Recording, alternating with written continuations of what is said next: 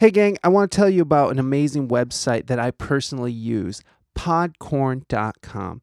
Podcorn.com takes the mystery and frustration out of finding sponsorship for your podcast. They're sponsoring this episode of WSEG right now. Let me tell you how effective Podcorn can be. A few days ago, while researching sponsorships for the podcast, I found Podcorn and I signed up and I sent out a few proposals, and in less than a week, I had a sponsor, Podcorn.com. That's right. Podcorn is sponsoring this episode in less than a week of being on the platform. There's no exclusivities, you name your own rates, and you maintain complete creative control over your show. Podcorn is a marketplace connecting podcasters to amazing podcast sponsorship opportunities such as host read ads, interview segments, topical discussions, and more. Go click on the link in the show notes to find a sponsor for your podcast today. Podcorn.com. Now on with the show.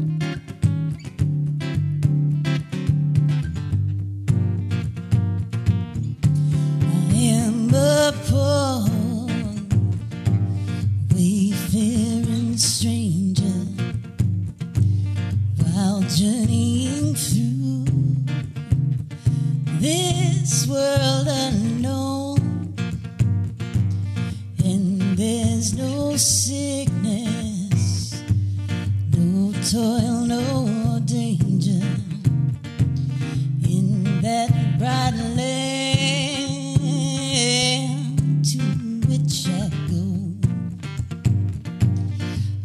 Going there to see my father. I'm going there, no more to roam. I'm only going over Jordan. I'm only going over home. I know dark clouds will gather on me. Know my way is rough and steep, yet beautiful fields lie just before me. And God's redeemed their vigils keep. Going there to see my father.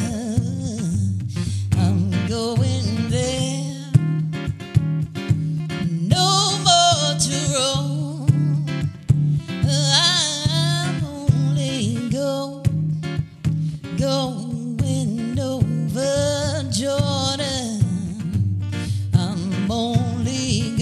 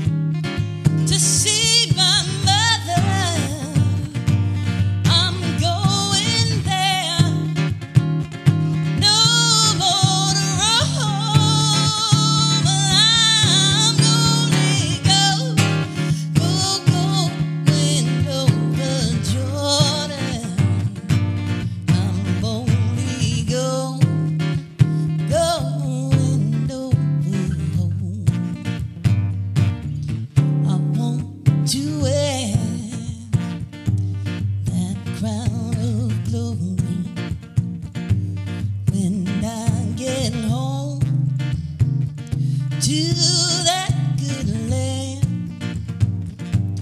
When I want to shout salvation slowly in concert with the blood-washed band. I'm going there to see my Savior. I'm going there, no more to home. I'm only going over Jordan. I'm only going over.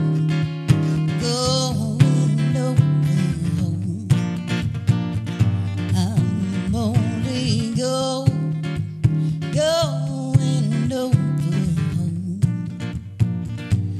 I'm only going over home.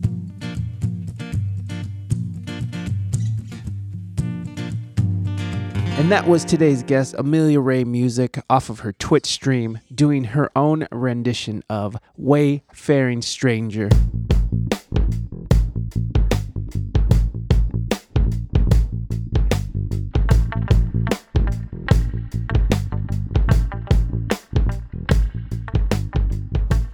Hey gang, welcome back to another episode of the We Speak English Good podcast. Today's guest is Amelia Ray Music. Amelia Ray is an amazing artist out of from America, but they are living in Helsinki right now. And I had a wonderful conversation with Amelia. I enjoy hanging out in Amelia's Twitch stream, which is twitch.tv/Amelia Ray Music, which I'll give you a spelling of that. AMELIA Music. So Amelia Ray Music. So twitch.tv/Amelia Ray Music. She also has a website that you can go and check out, which is ameliaray.net. So go give her some love. I put I put the links in the show notes. So go click around, show Amelia some love. We'll get to Amelia here in just a moment, but first go to RainaMystique.com. Go check her out. She has some cool things going on. She streams on Twitch every Tuesday and Thursday and Saturday. And she's doing big things right now. She's actually taking a week off, and when she comes back, it's going to be awesome. So I think her first stream is February 8th. So please do tune in. Twitch.tv/RainaMystique, ReinaMystique. You can also find We Speak English Good on Twitch. Go and find us at twitch.tv/We Speak English Good. Come and join in on the fun. We're having a good time over there. Come be a part of the conversation. Come play games and win prizes. Come and join us for Cypher Deluxe. Man, we got music streams and live loops. We got all kinds of shit going on. You need to kind of get your asses over there, because here's the thing. You're not going to get any of that extra content. If you love this show, if you like this show, you're going to get so much more content over at the Twitch stream. Go over there and make yourself known. So please come through twitch.tv/We Speak English Good. Also, I want to give a shout out to modedstudios.com, MODEDSTUDIOS.com.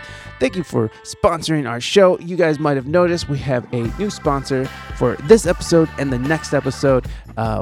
So I'm very happy to have Podcorn on the show, but Moded Studios has been our sponsor for a very long time now. So we still love Moded Studios. Go and check out their wide array of patches and apparel, fully embroidered. You can get yourself a Wu-Tang patch, pretty much customizable. You can get it in your country's flag or your favorite sports team or a design of your own. Go check them out. I love it. I love that company, and they've been with us for a long time. So they're not going anywhere. ModedStudios.com is still on board with us. You can also like, subscribe, and review. Like us on Facebook, Instagram, and Twitter, and TikTok, and Discord and the whole thing. Look, the links are in the show notes. Just go click around there and make yourself at home. You can also subscribe to us on Apple iTunes, Spotify, anywhere you get your podcast. Please do subscribe. It's helpful. You can also subscribe to us on YouTube. You can subscribe to us on Twitch. YouTube, you'll find all the video versions of the interviews and plus some music tutorials and some other silly stuff that I do. In Twitch, of course, you already know the pitch on Twitch. Come over there and get yourself some extra content that you're going to love. And if you want to subscribe over there, it costs you a few dollars, but just know that all that money goes right back into the stream. So please do come through. You can also leave us a review. Now, this is a very important one if you are looking for an easy way to help this show, and it's free. You know, going over the Twitch, it'll cost you a few dollars, which, by the way, it won't cost you any money to come hang out and chat. You do not have to subscribe. You just got to come over and say hi. That's it. You do not have to subscribe, but it helps. It helps. But with the review, there's no money involved. All you got to do is go to iTunes and log in and find the show and leave a review for us. It helps us to be found in the algorithms, the podcast universe, and I'll read them on air. I'll read the things on air if you want or not. I don't know. Write the show at WeSpeakEnglishGood at gmail.com. Let us know what you're thinking, how we're doing. How was your investments? How's your investment portfolio going? I don't know. I'm looking at mine. It's not going so great, but I'm holding. Reddit says the hold, so we're holding.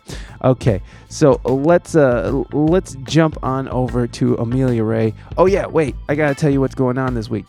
This Friday we have the ND Brothers. The ND Brothers are out of Rochester, New York, I believe. They are a young couple, acoustic duo. They are streamers. They also have music out in the world. So come by at 3 p.m. Eastern Standard Time on Friday. What is Friday? What's today even? My goodness. Friday today is the 2nd, 3rd, 4th, 5th. Friday the 5th. There you go. February 5th, ND Brothers live, 3 p.m. Eastern Standard Time.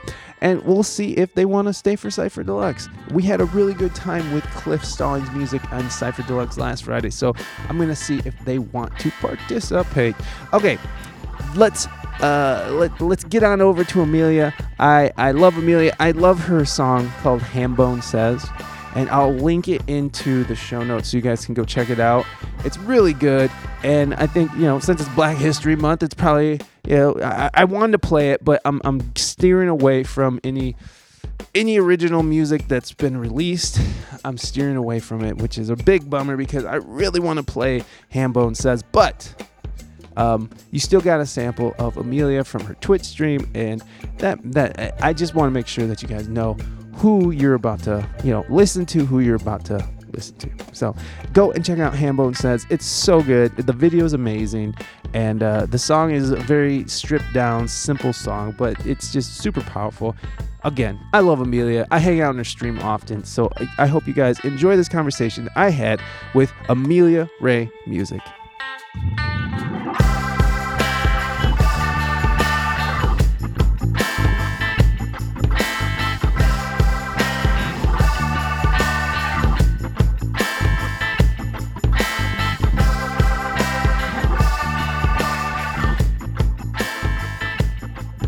Amelia Ray Music, thank you so much for being here. I truly appreciate it, and I realize now that you didn't hear a word I said earlier, so that's good because I feel like I feel a little embarrassed about what I said because I'm just about the hair metal bands.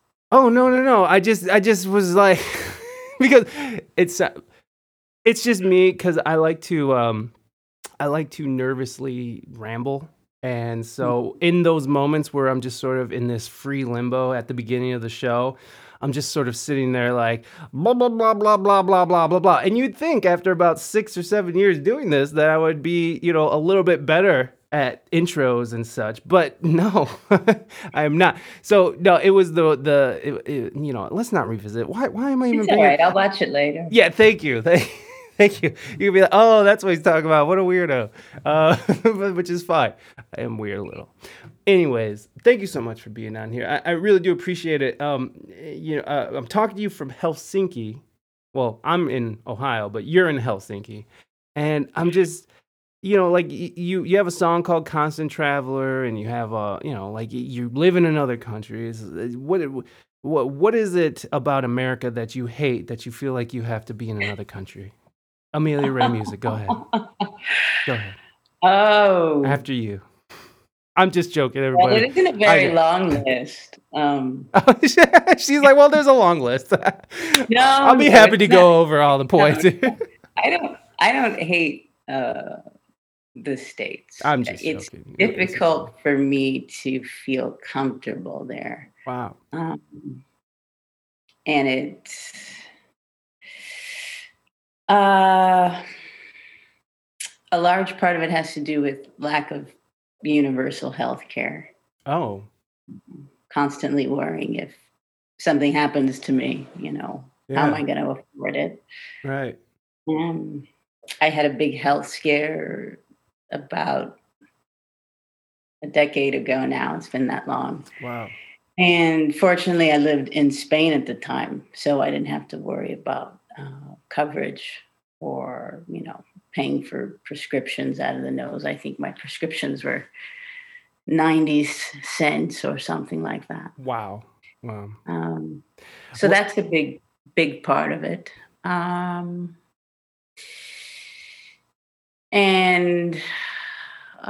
being afraid of, being shot by the police is a big one too. Yeah, I can see that.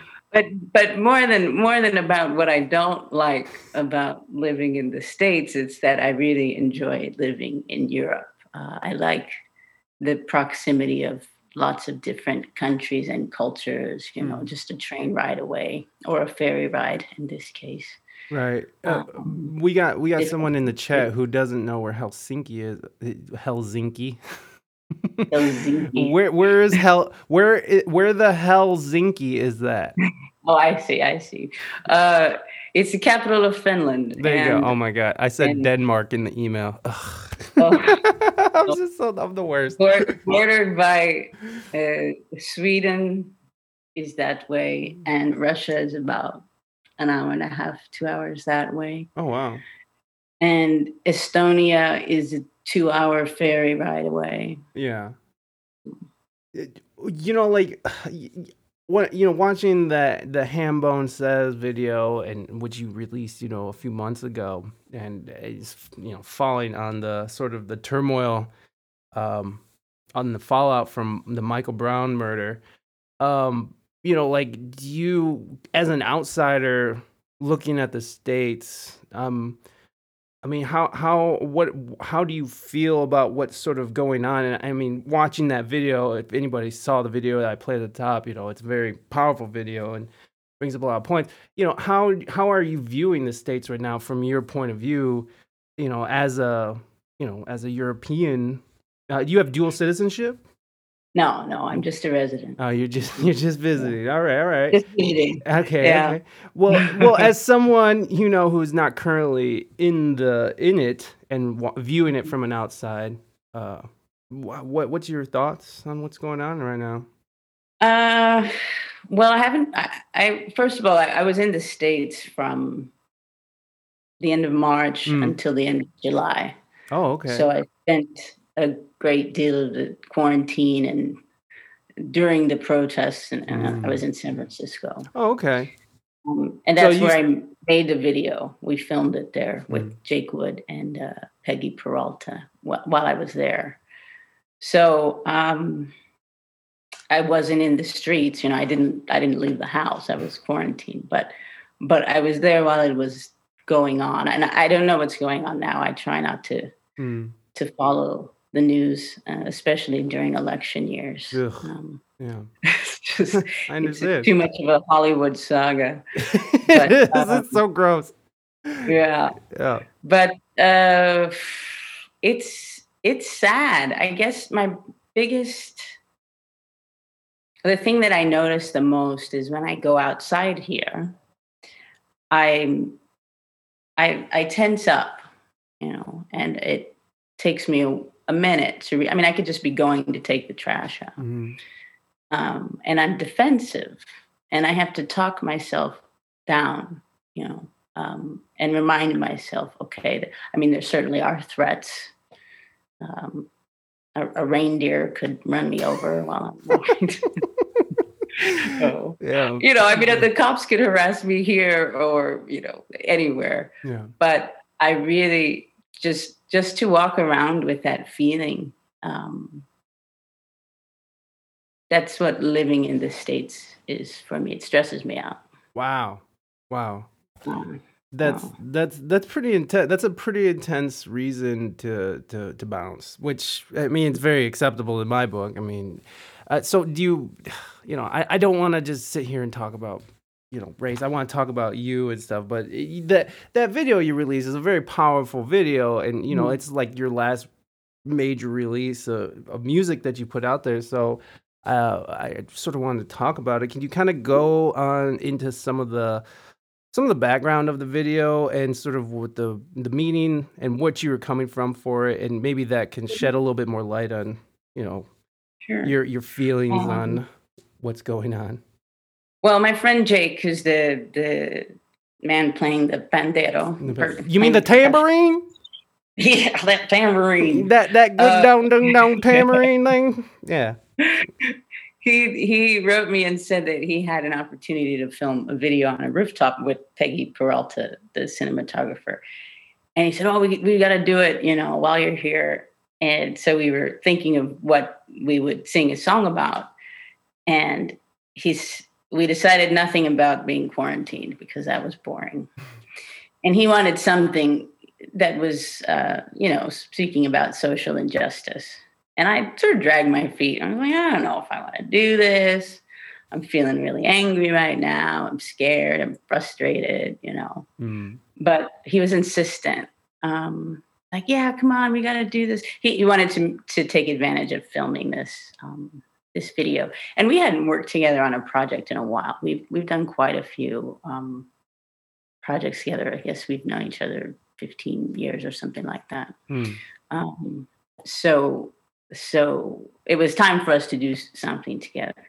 So I thought, okay, what can we do? Because it was filmed live, so there wouldn't be any mixing music later or instrumentation. It was just going to be vocals and the pandero. And so I said, well, we'll have to sing something, basic, I thought. So I thought, okay, we're going to do something about racism. And maybe if it sounds like a Chain Gang song, because that would be a simple beat that he could play. And then I will sing something over it. And I'm trying to remember now how it became something much more elaborate than that. But I got it into my head that he was going to be a field hand and I was going to be dressed as an overseer. And I would be complaining about these uppity Negroes, basically, and how we needed to eradicate them. And so I thought, well, I can't just stand there for 2 or 3 minutes or however long a song is and just say, uppity Negroes gotta go, so I had to think of something to write about.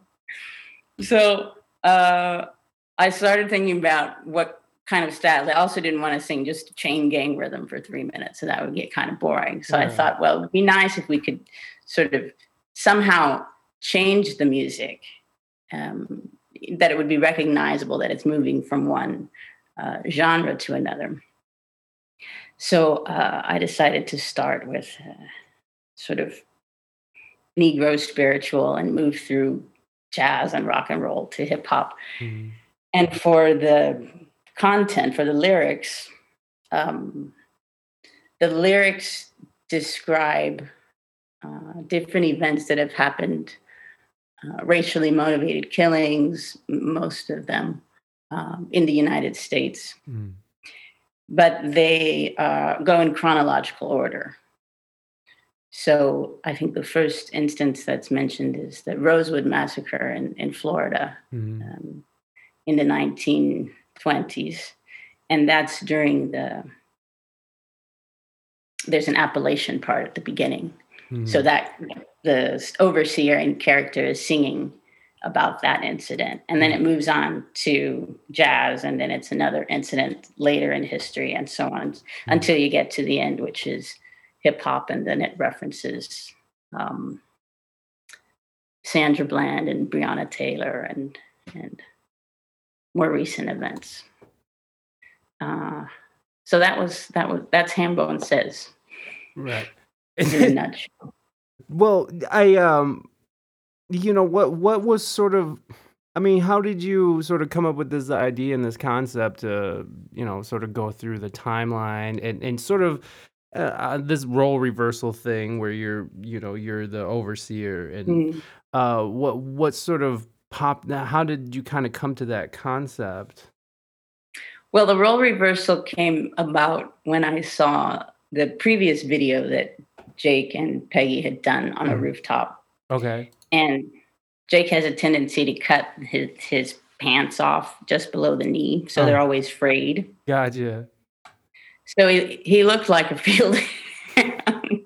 It's just the first thought I had when I saw him. So you're like, bent over playing this tambourine with his cut off pants, and I thought, oh, he's been out in the field too long. So that was kind of it, kind of me taking a dig at my friend was how that idea came about. Well, that's nice. But I don't remember how I thought of going in chronological order. I just knew that I had to do something. There had to be a framework for the song. Right. It couldn't just be, meandering or just complaint. There had to be some sort of, not a point to it, but a structure. Right. Some sort of package. How do you think that reflects on your feelings about what's going on? How does that relate to it? And what do you mean, gimmick? Well, as I said, I was very angry at the time and frustrated. Right. And I was in it. I mean, I was there. Yeah. Right. I'm still angry and frustrated, but I now have the luxury of being distanced geographically, which is, you're never distanced from it emotionally. But I'm very proud of it. I think it might be the best thing that I've done so far. Yeah, and I really dig it, and I really dig like the minimalist approach to it as well, where it's just you and the Pandero, and you guys are, you're going through these things. I mean, it definitely does keep you interested and keep you wanting to like what's gonna happen next, and we're watching it right now on stream. Like I'm playing it while we're sort of talking, and you can sort of see like what she's talking about when it comes to like how she's dressed, and I love the words. I just love everything about this. Now, when it came to the concept of the video itself, did you have any sort of say in that, or were you just sort of like, that was all Jake? He had the vision, and he directed it, and he edited it, and put the lyrics there. Okay, yeah. And it was my only rule was that in no shot could he ever appear taller than I was, so he always had to be lower. I like that. What was your reasoning? Because he's a white man, and I'm not.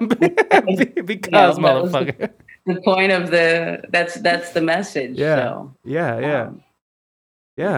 Right on. And he couldn't. I was the one saying all of the hurtful things like all lives matter, right. So he had to appear inferior. Yeah. But the rest of it, that was all him. And of course, Peggy, When the protests were going on, did you ever feel compelled that you wanted to go out and protest Never. as well? Never? No. Well, it's not the first reason, but a big part of it was because there was a pandemic going on. Yes. So I wasn't about to set foot outside of my house. Yeah. I don't like crowds. Mm. I don't trust people in large groups. Yeah. And I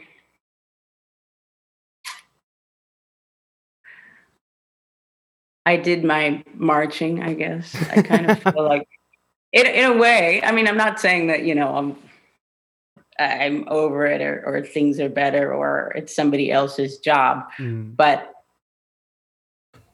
I remember the feelings that I had when I did it were very, I was a fiery young activist in San Francisco and in the Castro and gay rights and, AIDS dance-a-thons and all that sort of thing. Yeah. And I don't feel that way anymore. I guess I'm not an activist for life, I guess I could say. Yeah. I prefer to use my time and energy in other ways than joining the masses on the street. So, and the video is one of the ways. Yeah. Yeah. When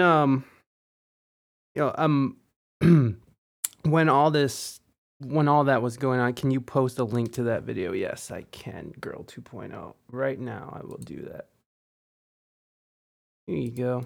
Definitely go check this out, guys. And go follow Amelia on YouTube and all that stuff too, please. Go get those numbers up. And here is all of her stuff. Okay. When all this was sort of happening, let's switch back here. When all this was happening, there was a lot of what I noticed is Hambone says is a touching song, definitely worth listening. Yeah, absolutely, Calvo, absolutely. When all this was going on, there was scrutiny. I'll just say my wife took some scrutiny because she wasn't putting the black thing over her picture on Instagram, and she wasn't saying, BLM.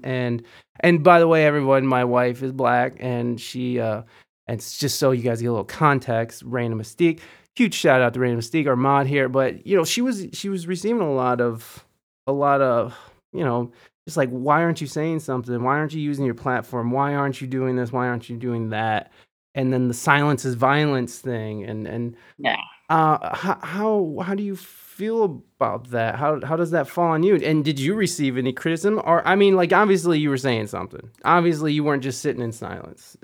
And neither was my wife, by the way. She wasn't just sitting in silence. She was angry and upset too, like everybody is.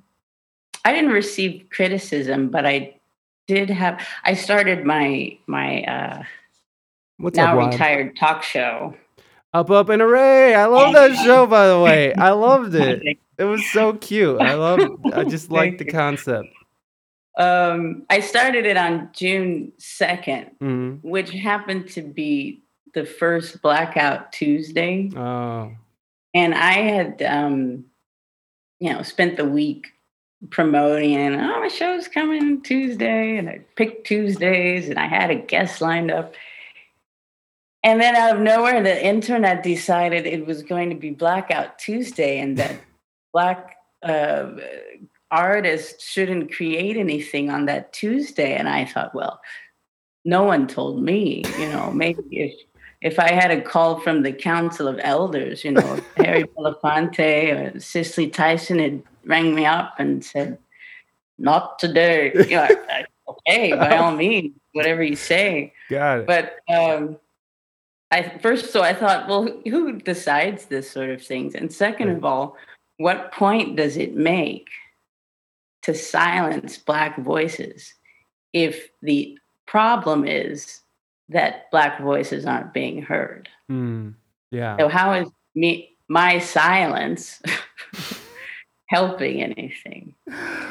So I went rogue and I did my show and I ignored the second Blackout, but this is part of what I mean about not wanting to be a joiner or not trusting people in groups. If you remember that day, people were putting black squares on their profile pictures and then tagging BLM. Right. And then halfway through the day, it was, please stop doing that, because people who are searching for BLM, for news about BLM, are only, when they type this tag in, they're only getting black squares instead of information. So, nobody thought that through. No. And now in the middle of your protest day, you've got people running crazy and, Yeah. So, I also think it's quite rude to tell people what they should feel, when they should feel it, what they should do with their time and their energy. Yeah. Nobody knows what anyone else is going through and how they process things and what their own needs are for personal care for those around them. Yeah. And I don't understand the point of wanting to tell someone what to do or how to feel. I mean, I wouldn't like it if anyone, nobody would like that if someone did that to you. So, Yeah. Yeah. And we got, Girl 2.0 is wondering exactly the same thing. Why more silence? The typical headless chicken effect. But there does seem to be like, when you especially when you're saying like, why are people telling other people how to feel? Like, why are people trying to almost hold power over other people to make them agree? I saw Chelsea Handler. I don't know what it was, but Chelsea Handler was talking about 50 Cent. I think that, I don't know. Is it 50 Cent or is it 50? I don't know. Okay. Well, I'm sorry. All right. 2 quarters. Okay. 2 quarters. 2 quarters. I saw her talking about 2 quarters. And she was saying, like, because he was talking about, he was saying that, he's considering voting for Trump. And, Chelsea Handler, God bless her. Sorry, I have to interrupt you because I don't know who Chelsea Handler is. I know the name, but you'll have to. Okay. I'm sorry. Well, she's an American comedian, and she's very much a social justice activist person. And she's a white lady. And she was sitting there telling Jimmy Fallon, the host of the Tonight Show. I think it was Jimmy Fallon. Well, you know what? I don't know. I just like. I'm just messing with you. We call them 50 pennies over here. Well, thank you very much. 50 pennies. All right. 50 pennies. Half a dollar, man. I like that. Yeah, just half, baby. She was sitting there telling Jimmy Fallon. I think it was Jimmy Fallon. I might be wrong, but she's sitting there saying, like, doesn't he know that he's black? Doesn't he know that his choices? Because he's talking about voting for Trump, and she was sitting there saying how black people aren't allowed, and especially 50 Cent, because he has this, he has a platform, and what he says will influence other people. And I'm just sitting there as like, wow, there's a lot of white people, and that's not just her, that's a lot. You see videos where there's like a white girl yelling at a black cop, telling him he's racist, and it's just like, there's a lot of white people telling black people how they should feel. And I'm just curious on how you feel about that. How does that fall on you when you see that? And because it's not just white people, by the way. It's also people. It's also black people who are telling other black people that they're wrong. Yeah. I'm Mexican, and I was telling my Mexican friend that he's a race traitor for voting for Donald Trump. And in reality, like, that's just his right as an American. And I've come to terms with, like, I'm not writing off half of the country because they're choosing to vote for that thing. But it's just, like, it was just a lot. It's just, I don't understand it either. I don't understand why you have to have it. Like, why do people have to, like, agree with you? Why is it? So first of all, I guess it's scary when people don't hold your views. Yeah. If you define yourself, if your definition of yourself relies on, being surrounded by those who are like you, and if you look like this, you must think like this, you must vote this way, you know. And when something goes counter to that and it shocks your system, then it's frightening. Right. It's much easier and more freeing and more relaxing to look at people as individuals. I mean, it'd be easier for Chelsea to say 50 cents a person, and I don't understand it, but he chooses to vote for this person. And instead of wasting energy trying to convince him that he's wrong, go talk to somebody who's I don't know, who thinks like you, or I don't know. I don't understand the need for it. Now I understand. Okay, people are dying.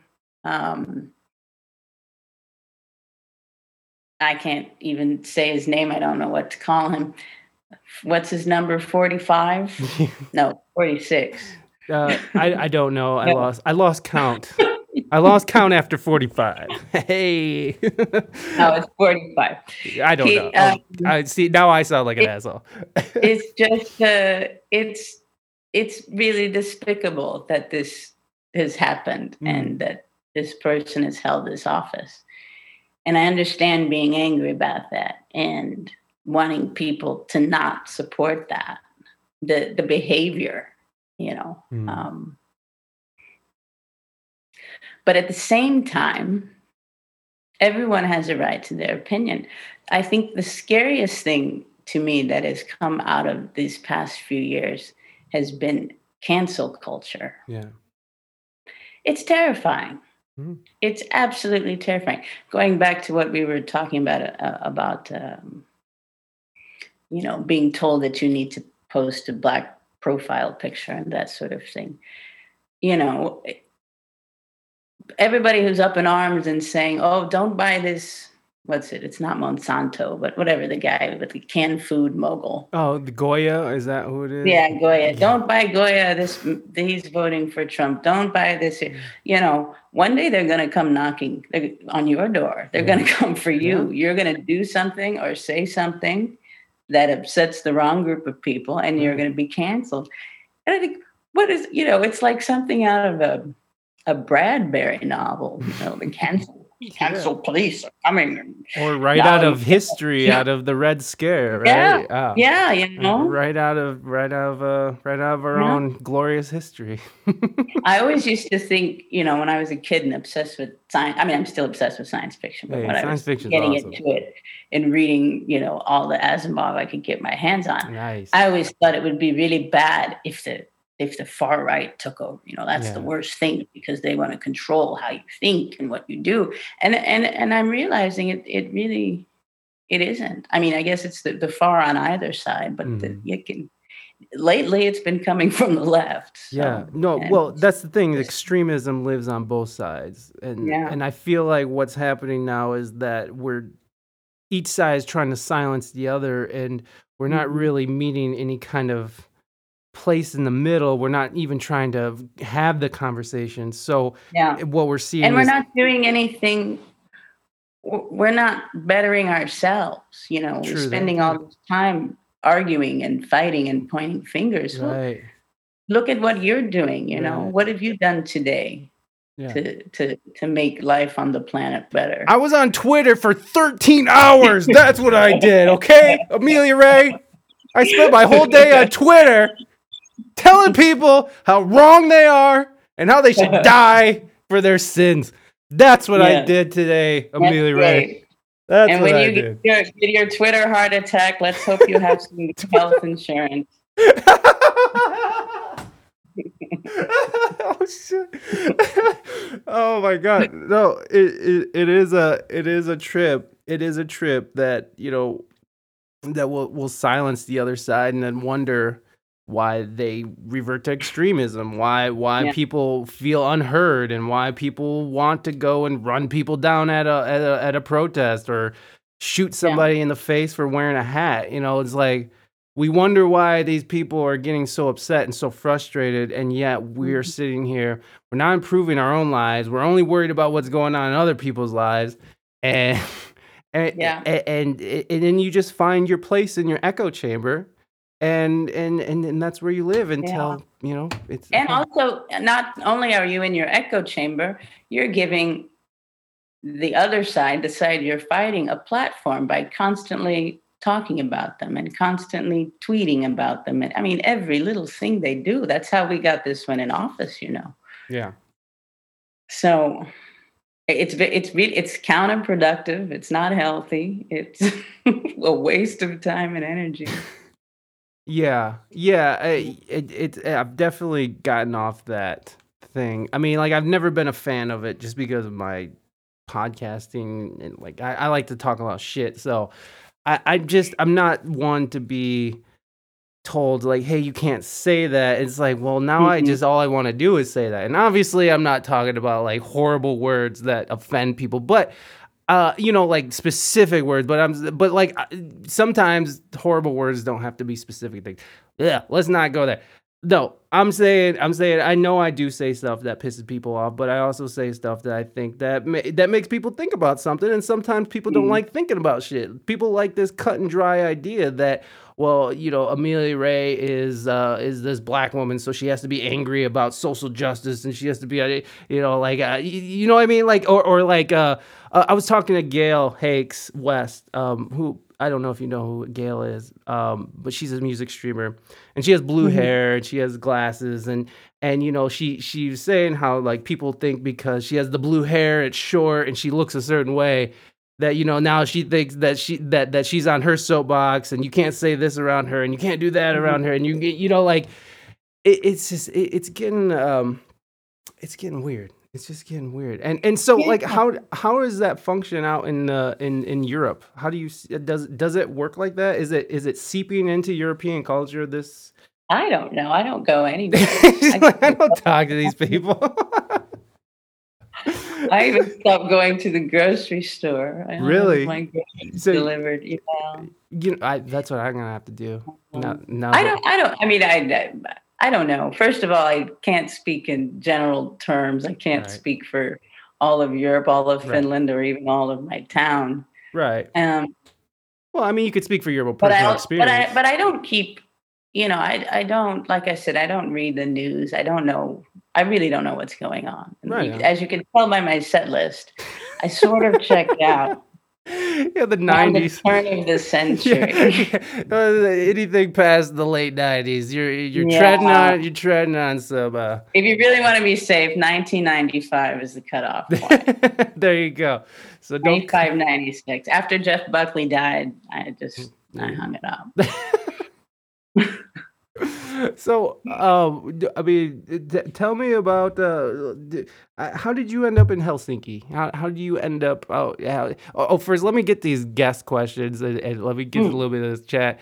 Yes, great conversation. Thank you, Girl 2.0. I appreciate that. And Wild But Sober says, "I'm loving your talk, Amelia Ray Music."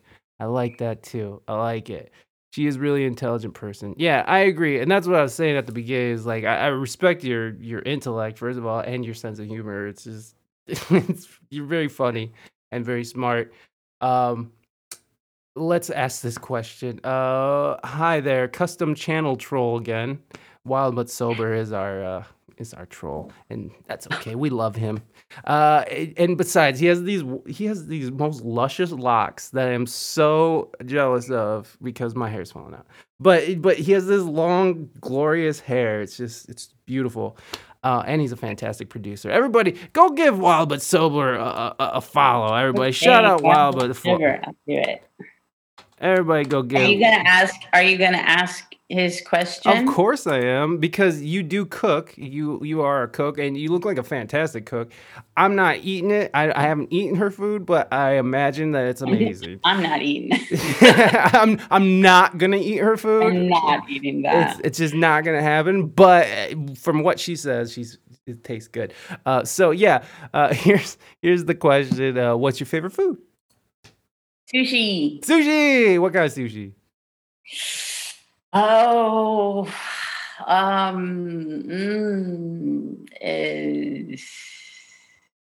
that's a tough one. Like, favorite, like, cut of fish? Sure. Probably hamachi. Hamachi. I don't even know what that is. It's not a California roll? That's not your favorite kind of sushi? Is a California roll? Please. I'm sorry. Okay. I graduated from California rolls 30 years ago. That's been abandoned, son. Yeah, but it is. I mean, it's where you start, so I can't pretend like I didn't have my time. Hey, you know what? That's where I started. California rolls where I started because I didn't know. I'm from Ohio. I went out to California. I'm like, what is this place? Yeah. Well, I mean, you go. Do you know that band? What is that song? Dun, dun, dun, I'm from Ohio. Is that Ed's Redeeming Qualities? Do you know that band? No. I have to find this song. It's a funny song, and he just says that he's all of these things from Ohio. That's all I remember right now. If anybody can find it. I don't trust it. I don't trust it. If he's boasting about being from Ohio, I don't trust it. Well, I didn't say it was a flattering song. Good. Then I trust it. Bagels or pretzels, Kappa? Bagels. Bagels. Why bagels? Why pretzels? Right? What is that? I agree. That's a lot of trouble to go through to get. Okay. Sorry. Like eat a cracker, I was going to say. But if you're talking about pretzels that you get at the fair that are hot and you put mustard on them. Soft, yes. Those are amazing. Those are pretty good. But are they better than a bagel? Are they better than a bagel with some schmear? Oh, man, a good bagel with schmear and knocks. Hey. Or pretzel. I got to get back to you on that. I got to think about that. Fair enough. This is very difficult. Damn, she got all the answers ready. No, she ain't got all the answers ready. You just heard her here first. Yeah, I think I was talking to Gail about that too. What's the point of a fucking little dry ass little pretzel that only makes you need water? Like you got to eat it with water, and it's just like it's like as soon as it touches your tongue, it like your whole mouth is like a desert. Yeah, it just seems like somebody went through an awful lot of work to make these pretzel crackers. Pretzels, just what am I, in prison? Why are you torturing me? Right. At least eating it ensures that you stay hydrated. Well, I mean, it doesn't. Not if you don't have any water. Right. Like when you're on a plane and they give you pretzels and then they don't come by with water, with drinks, so that like if you're in wherever the opposite place of where they start, it doesn't matter which end you're at. And they come there and they're like, pretzels. And you're like, oh yeah, I would love a snack right now. Right. Book. And then you eat them and then you're like, and they're weighty. You know it's not going to be here for at least another 25 minutes. Yeah. And they give you these tiny useless bags with 4 pretzels in it. Maybe that's why I'm giving the pretzels a hard time. Maybe it's been their presentation. Maybe it's not their fault at all. And they serve them on airplanes where no one likes flying anymore anyway. So maybe you're associating pretzels. Oh, I love flying now. You like flying now? Oh, there's so much room. Oh, you mean like in the time of COVID or? Oh yeah. Okay. You know what? Raina said the same thing. She went to Denver for a photo shoot and she was like, it was great. I had all the space. I know, like there's social distance thing is a myth at the airport, but whatever. And she's like, I had a great time, and hey, whatever. Raina Mystique, thank you so much for gifting Amelia Ray Music that sub. I appreciate that. Oh, thank you. I tried to look at the chat, but I can't. I'm only on my phone, and I don't dare touch anything because I'm not really good with tech. I used to be really good with tech, Well, it kept on going, right? It like we got to a certain point, and then it kept going, and now we're just sort of catching up. Not like being a welder, Once you learn how to weld something, right? You're pretty good, right? You had a stable job. It's not like that. No. Nobody knows what C++ is anymore. Nobody wants to know. I certainly don't. I mean, I don't Nobody even need that. I don't even want to like Google it. To look at what it means. Like information is very easily attainable these days, but I don't even want to do that. I have C++. Isn't that a fascinating thing that people, I mean, how lazy can we get really? humanity is just a most puzzling thing to me some days. I watch people come, walking around town or whatever, and say someone will get to the door of the building and they've got bags coming in from the shopping and they've got to get their keys to get into the door. They will not put their phone down. Like this. They're dropping apples or they've got the thing in the door, and wow. If an alien were to watch this, they would just see, what on earth is this creature doing, It's insane. No, because I mean, I'm one of those people, by the way, that will like go through all the trouble without having to put my phone away until finally I just submit. Like, damn it. Just put it in my pocket. like the act of putting a phone in your pocket takes so much energy that I have to actually complain about it internally. Like, God damn it. It's just why. But I'm also that type of person who has like this reoccurring nightmare where I fly, like I'm just driving and I'm flying off of this big bridge and it's the middle of winter. And I plunge down into the icy cold water and water starts rushing in and I can feel the coldness and I can feel my body starting to like go into hyperthermia. And the only thing I can think of is like, oh no, my fucking phone. No, not my phone. I just got it. And that's my dream. And I wake up. So that's how deeply embedded that my addiction and love for my device has gone. I'm so sorry to hear that. You know what? It's. You have a wife and a child.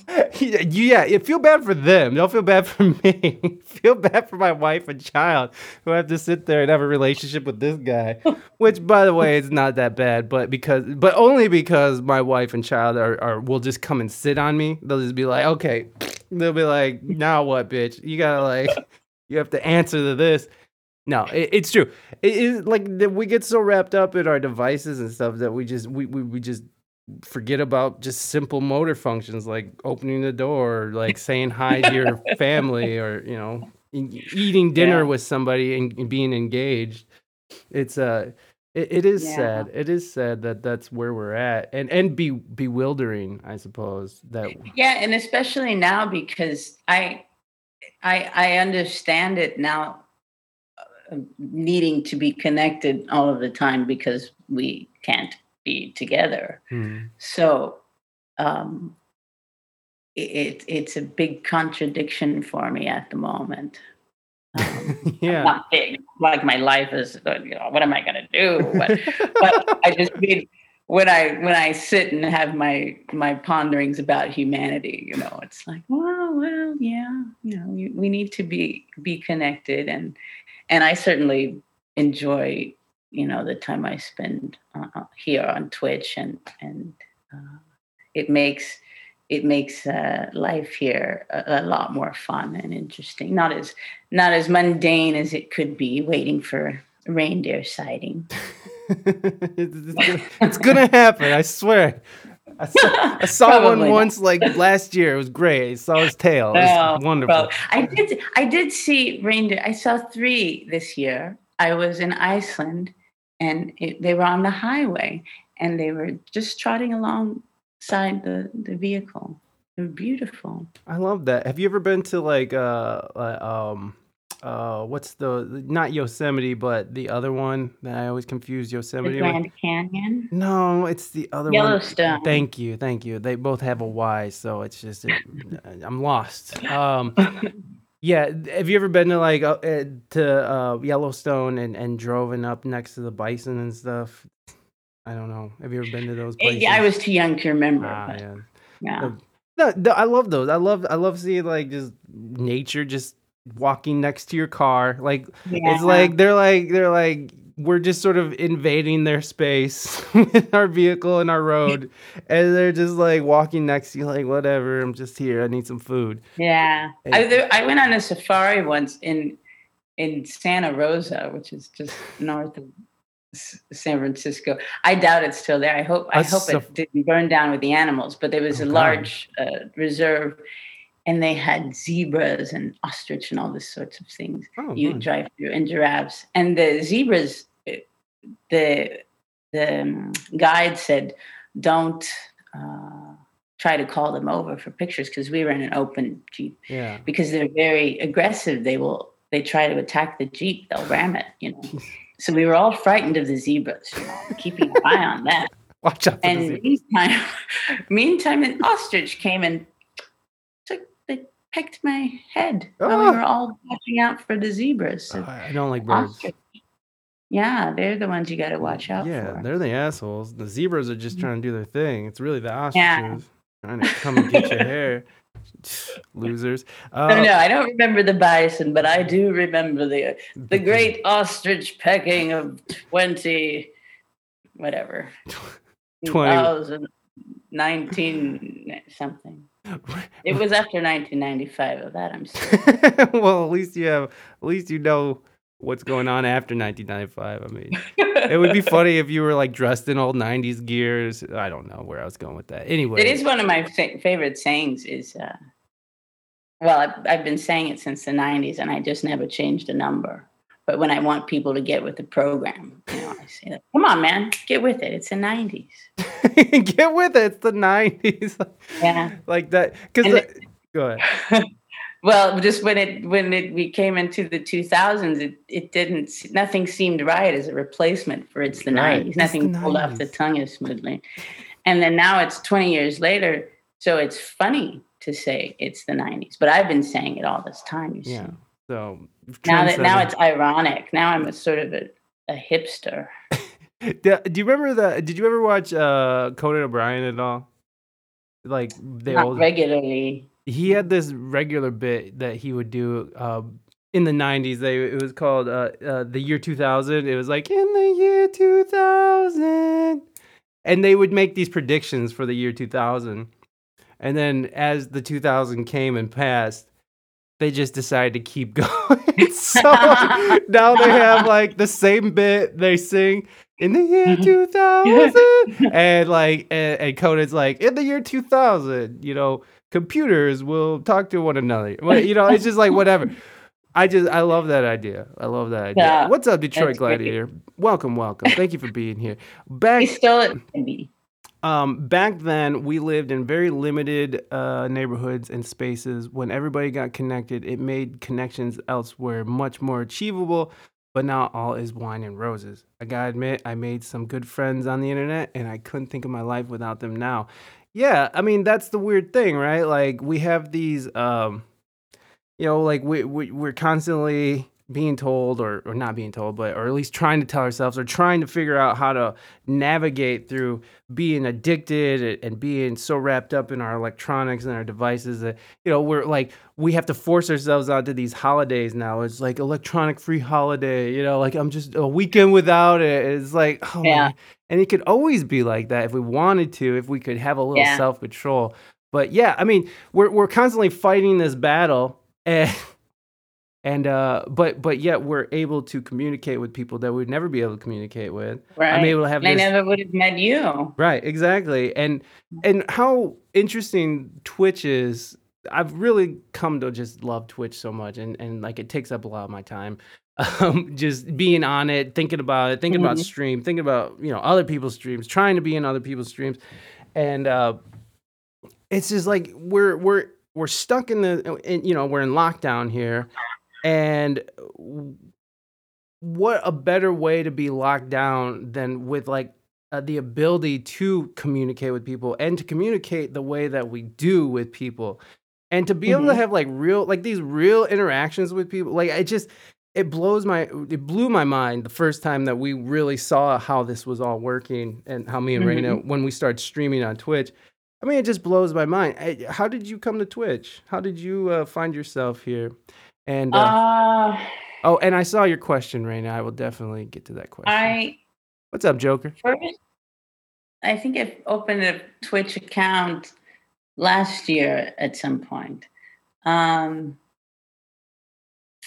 I started following a couple streams, ACS, and I was also launching Patreon at the same time. So I was trying to figure out what it all was, what it all meant. So what is a stream? Okay. Where does he get these what is it? Wonderful toys. So I just What up, was Wallace? kind of a stalker, not even a stalker, because I didn't really understand it. I would watch and sort of try to figure out what was going on. And then in June, in June I started streaming on Twitch. The one regret I have, that's a silly thing to say. One, it's not a regret, and two, it wouldn't be the only one. But I wish I had Twitched earlier this year, because I did a series of 24-hour music festivals in March, April, and May. And I didn't think, I have this Twitch account that I've never used, because it would have been a great platform for that. Yeah, definitely. But after that, conveniently, just after the third one, then I started to experiment more with Twitch. And get into streaming. That's when I started doing Up and A-Ray, and because I really got hooked with this, with doing these festivals, interacting with musicians virtually. So it's just sort of nuts and bolts piecing it together, and people like It's a Me Calvo, were the first supporters, and coming to my streams and telling me, we can't hear anything, or the frames are dropping, all of these things you have to figure out when you first get started. So, and that's been 6 months now. So, what before the pandemic, what were you doing for work? Were you a full-time musician, full-time artist? Like, what were you doing before? Well, let's see. I worked included, on Joker. a cruise ship for a couple of years. Like traveling around like the Caribbean and stuff, like playing, and that seems like it could be. Jimmy Buffett. You playing Jimmy Buffett, doing it big, brown-eyed girl. Yeah, I love it. Oh, yeah. How many times did you hear "Freebird"? Or is that not? That's why I don't play any Skynyrd on my stream. That's why it's a rule. The 3 request no-nos. Do not. So many times that I won't play any Skynyrd. None of them. Because I feel like if I do, that guy, he's going to get satisfaction. Like, he'll just feel it somehow wherever he is in the world. Be like, yeah. It's not Freebird. I knew you could get it. So I'm not. The last band I was in, we were starting before the pandemic. We started actually working on like a monster version of Freebird, like a version so good that it was just undeniable. So like when that asshole did for Blood Freebird, and we could be like, okay,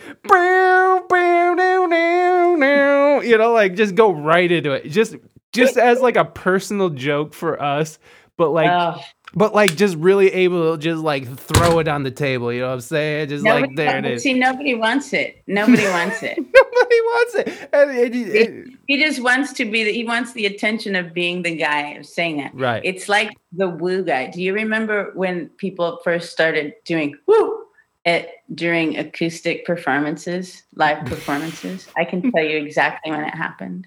Okay, I'm willing, because I don't remember that. It was an MTV Unplugged, Eric Clapton. Oh, and Eric Tears Clapton in Heaven starts to play the first notes of a song that everyone knows, but nobody knows they know. Oh. Because it's the bluesy version and no one's ever heard it before. Oh, okay. And he starts playing Layla. Layla. And a man goes, woo! And every time you listen to that beautiful album, you have to hear that guy. And I think, it's just, there's nothing more offensive than a woo, because it's non-committal. You're not excited about the song. You're excited that you know the song. Right. Before anyone else recognizes it, and you want everyone to know. That's what that woo means. Yeah. Oh, great to me. Yeah. I wish I could put like a no woo rule on my concerts. No cell phones. no babies, and no wooing. And no free bird. No free bird. No skin. I don't even have to put that in the rules. They just know. They exactly. Girl 2.0 just did a Ric Flair whoop. I heard that. That was so perfect. Thank you, Girl 2.0. Woo! That's funny. That's funny. It's like somebody who's just like signaling to the world, like, I knew it first. Like, yeah. Like virtue signaling, but for music. Wow. Yeah. I am a prankster. Thank you, Girl 2.0. And that was perfect. It was the perfect thing you could have ever done. I appreciate that so funny. Much. Leslie, that's legit. Unless the drunk at the bar, that's legit too. Oh, you're just commenting. I see. Love you too, Girl 2.0. Thank you very much. So that you were working on a cruise ship, like now. So to me, a cruise ship could be either. It seems like for me that would be like. Some days would be, yeah, this is fun, and then some days would be utter horror because I'm trapped on a ship with these people who are drinking out of control, who are trying to talk to me, who are trying to grab at me and say things to me because they liked me or they hated me, and then you're just stuck there with them. So I don't know, like you're shaking your head, yes, but I'm wondering, how was your experience? I mean, you did it for 2 years. That's it takes a lot. And so. I mean, what was the experience like? Did you enjoy it? Just as you described it. There were times that were really great, you know. Yeah. And there were always great guests, you know. Even if you had a really crazy cruise, like a 3-day cruise to Ensenada, with people who were just like they hadn't been away from their kids in 10 years. And, you know, they were never, ever going to see another margarita again. They had to come right now. This is it. Yeah. I mean, but even in the midst of all of that, you would meet some really wonderful people, you know? Right. So that was, you couldn't write them all off, but, And it also depended what kind of trip you were doing, what kind of run, you know. Yeah. Sometimes you have longer trips. They're generally an older crowd and or families, you know, and it was kind of a quieter cruise. But yeah, we got all kinds. Calvo is calling for the drunk guy requesting Metallica. Oh, he wants the story? Sorry. The story of the drunk guy requesting Metallica. I guess I just started writing them. My first night, actually. I started working on ships New Year's Eve 2016. And I had no idea what to expect. I thought I was going to go board the ship and then maybe be shown around for a couple of days, go through some training. No. I got on the ship, I think around 1 in the afternoon, and I started working at 5:30, like set up and was singing at 5:30. And I played 5 sets, so I played from 5:30 to 11:30, or 5 to 11:30 or something like that. Whoa. And I only knew 30 songs. I mean, I don't know. I had a set list. Right. Anyway, I went through the set list a few times. I sang Brown Eyed Girl. That was the last time I sang Brown Eyed Girl. Maybe not one of the last. And I'm stressed out, you know. Like, I don't know if I'm being evaluated. I don't know how this job works. Is this okay? Because, you know, people are coming and going. It's not like people come to see you and your name's on the marquee and they're like, I got my ticket for this show and I'm going to sit here and watch the entire show and then I'm going to clap. And then, you know, so you don't really know, like, are they leaving because they don't like it, or are they going to dinner, or did the ice skating review you know, just full of insecurity. Did the ice skating review start? A drunk guy. Not ice skating review? What are they called? Ice capades. Yeah, anyway. But I knew what you were talking about. people dressed in frilly clothes spinning around on ice. It was beautiful. Exactly. Like the 1984 Olympics. Hey. So this drunk guy came and he was just, no matter what I played, this was his thing. You know? And he's like, some Metallica? I was like, yeah. I was like, can I play Metallica on a cruise? I don't know what the rules are here, but like, customer is always right. He asked me for Metallica. So yeah, he helped me out because I was like my last set or next to last set, and I was so sick of all the songs I'd already played, and I was racking my brain for any, like I got to know more songs like their GCD, and so we rocked out for a little bit. It was cool. We played some Metallica and some Ozzy or something, and then he wished me Happy New Year and went on his way. Oh, but he helped get me through my first night. That was good. Well, that's nice. That's actually a nice story. I was picturing some just obnoxious dude like Metallica, like the same guy who's like Freebird, but Metallica. They're two completely different camps. You're right. Yeah, I agree. I would be way more prone to play a Metallica song when someone was like Metallica than I would be to play Freebird. Metallica holds a deeper, more real estate in my heart than Skinner does. Someone asking you to play Metallica really wants to hear Metallica. Yeah. They like Metallica. Right. Someone asking you to play Freebird just wants to be the woo guy. There you go. And then there's that. It's just. The guy's an asshole. But I find it kind of sad because of being the first night here. She came in with a few times to prepare, and she made a lot of hours. Okay. Oh yeah. Yeah. So anyone considering a career in the cruising, just be prepared.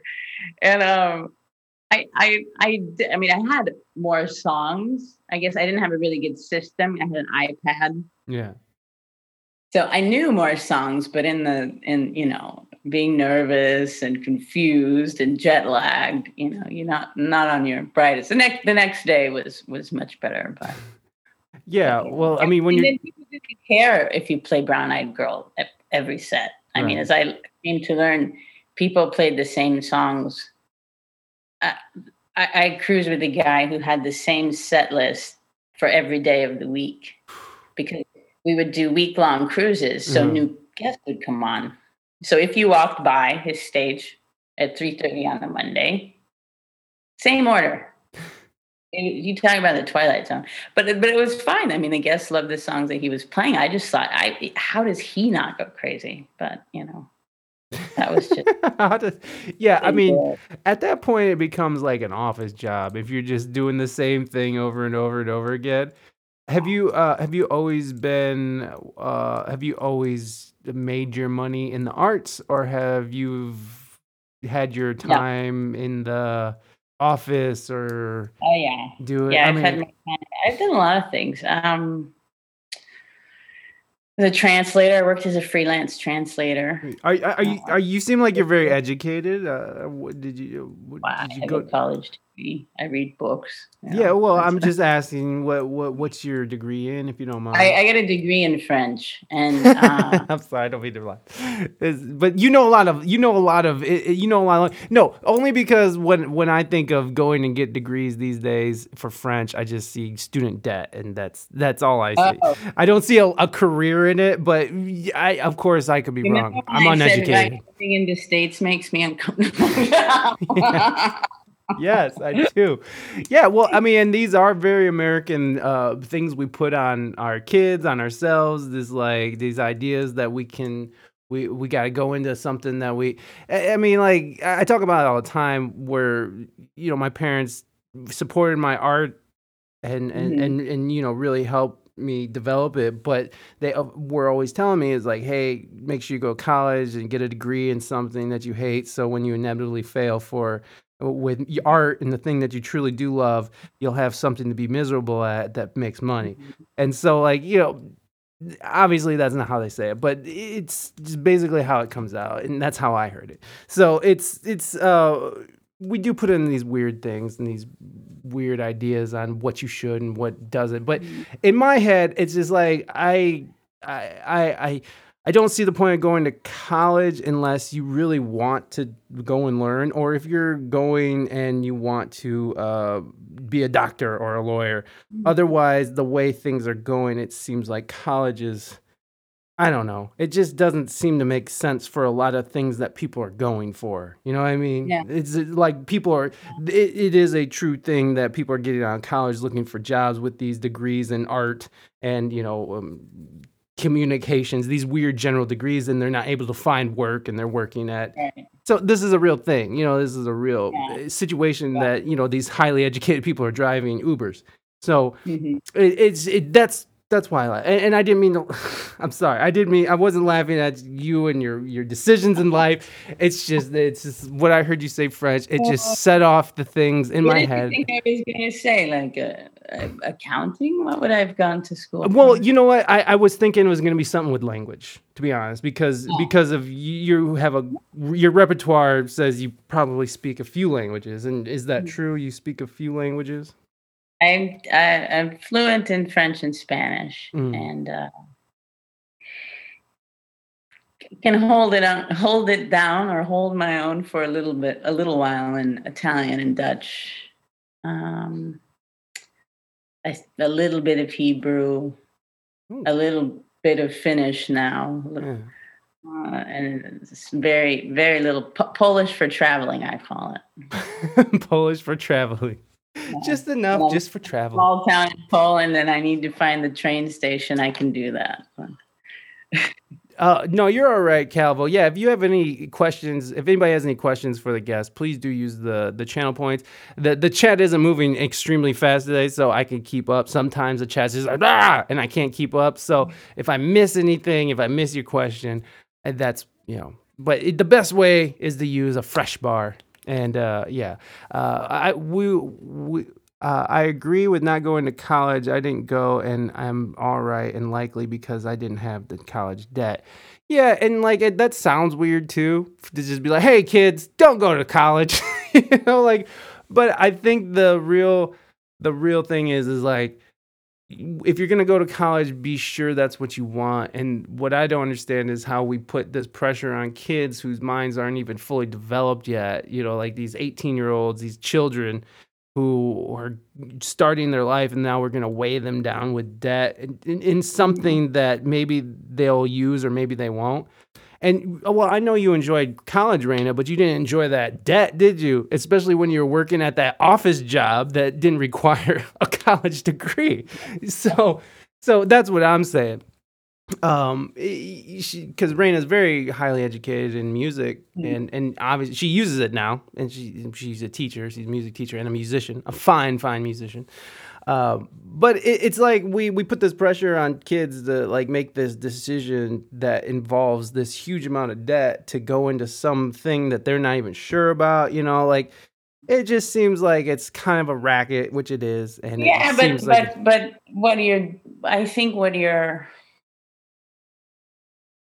I mean, not that you have a choice, not that your argument has a choice based on where you're sitting when you make it, but you're saying your only option is, don't go to college so you don't get into debt. Well, if you remove the possibility of getting into debt, then your entire argument becomes invalid, and then you can do whatever. Right. You study what you want for as long as you want, or not study, or go do something else and then come back and study, and well, that part's not debt related. That's more societal, because, there are places everywhere in the world where you can't get a certain job after 30, and, so you can't spend too many years finding yourself. But I don't know what this, I wouldn't like to be a student, a real student now. I'm a fake student. I'm studying some class auditing, I should say, some courses here at one of the universities. But it seems a very uncertain time. You're going in, getting a degree, and whether you come out with debt or not still not having any job certainty. The market changes so fast. And it's not like being a welder. Right. My obsession is with welding today. But, if you learn a trade, then you are guaranteed pretty much to have a career. Yeah. It isn't like that. Like we were talking about with technology, you've got to constantly keep up with the changes to keep the job you already have. So it is a difficult time. On the other hand, we artists are at the mercy of our benefactors. So Yeah. nobody's hiring us, giving us contracts to Twitch or play music. You know what I mean? It's always been this kind of hunting and pecking means of survival. Yeah, hustle. Yeah. Yeah. And now, another thing I think about now is sort of after the what did you call it earlier? You said something from, I don't remember. But after the post-Rona world, what's going to happen with the arts and music, and because the industry is collapsed. I mean, theaters closed, and the amount of money that's been lost this year, it's going to take ages for record companies, if there even is such a thing, or film houses or theaters to return to investing as heavily in artists as they were 5 years ago, let's say. Yeah. So what happens in the meantime? Does that mean it's a free-for-all and everyone can produce and make music? And then if that's the case, how do we filter out the bad stuff and get the good stuff? I mean, every week I listen to probably 50 albums on Spotify of, new releases. And I just think, who made this?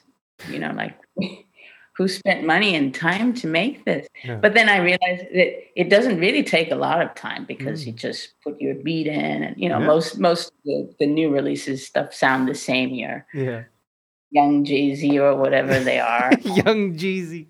Yeah. No. I think that's a real person. I think that is a real person. Well, that's what I'm trying to think of. I'm trying. What about that MC Hammer guy? How is he doing? Oh, Hammer, please don't hurt him.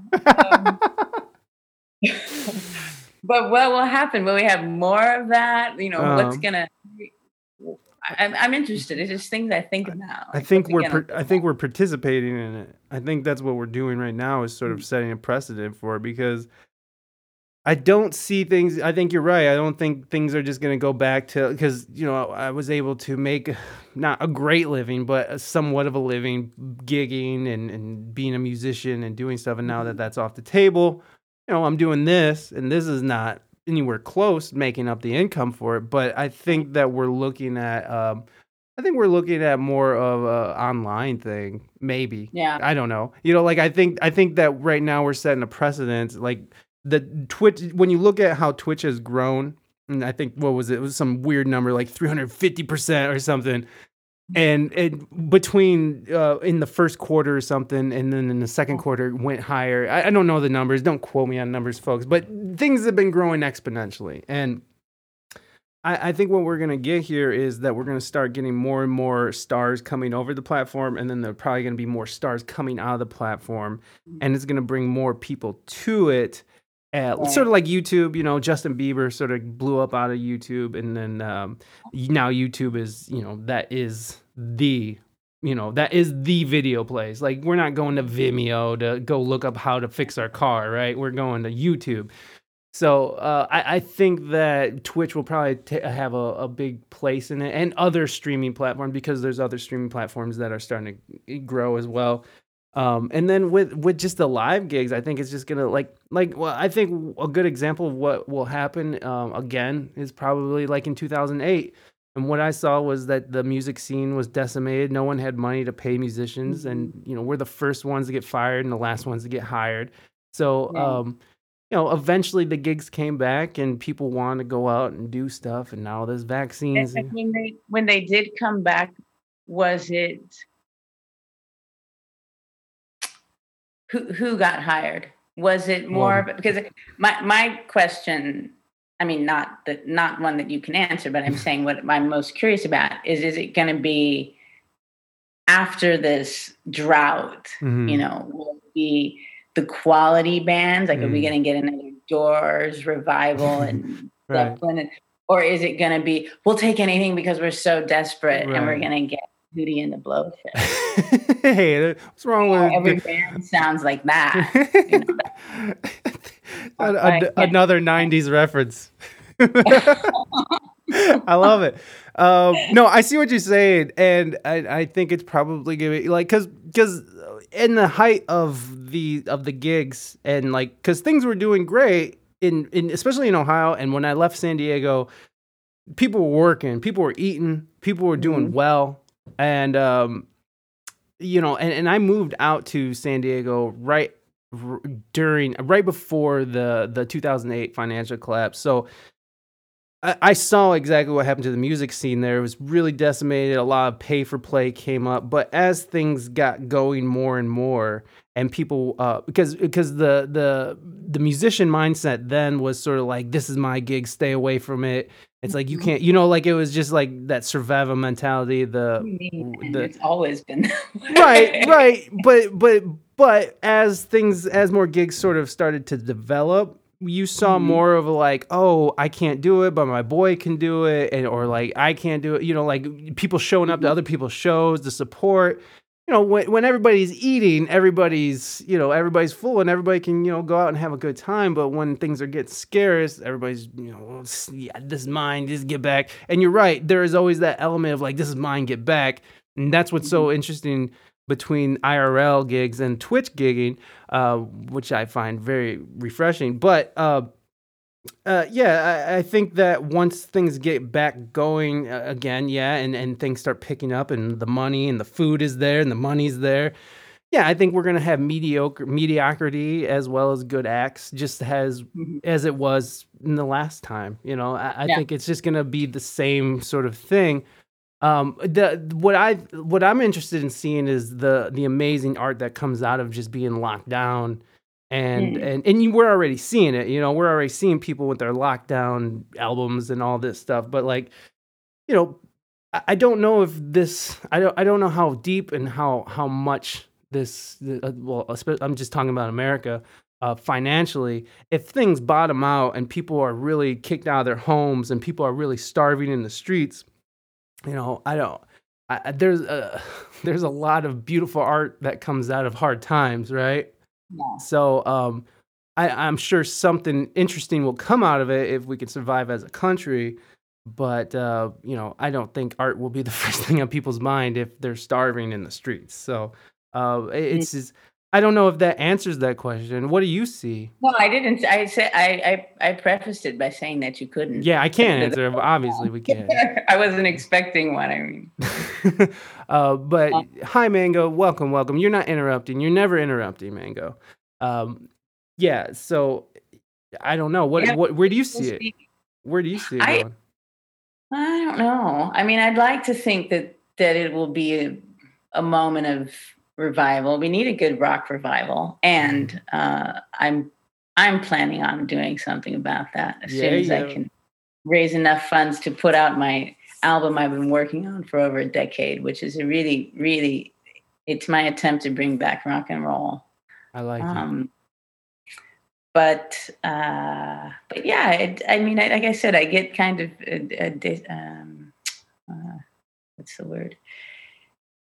Dismayed listening to so much new music that sounds the same and is uninspired. Most of the time when I'm walking around the house and listening to this, everything that comes out that I can get my ears on, I just think, what's the point of doing that?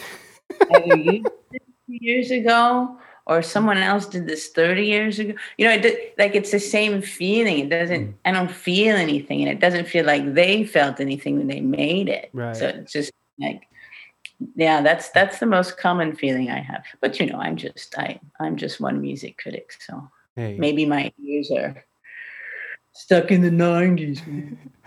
I'm no Pearl Jam, but I know I don't like Hootie. I don't. That was weird. I don't even know what that means. But let me get to this question that was asked a half hour ago, and then we'll get to you. Let's see. What albums were on replay when you were younger? And that's from Raina. What albums were on replay when you were younger? Dear.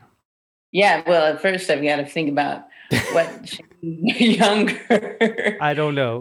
There was no specifications. Let's see. Ones that I know by heart to this day, everything. I'll go with high school albums. Like it. Fishbone, The Reality of My Surroundings. Nice. Public Enemy, Fear of a Black Planet. Jellyfish, Belly Button and Spilt Milk. Rush 2112. Nice.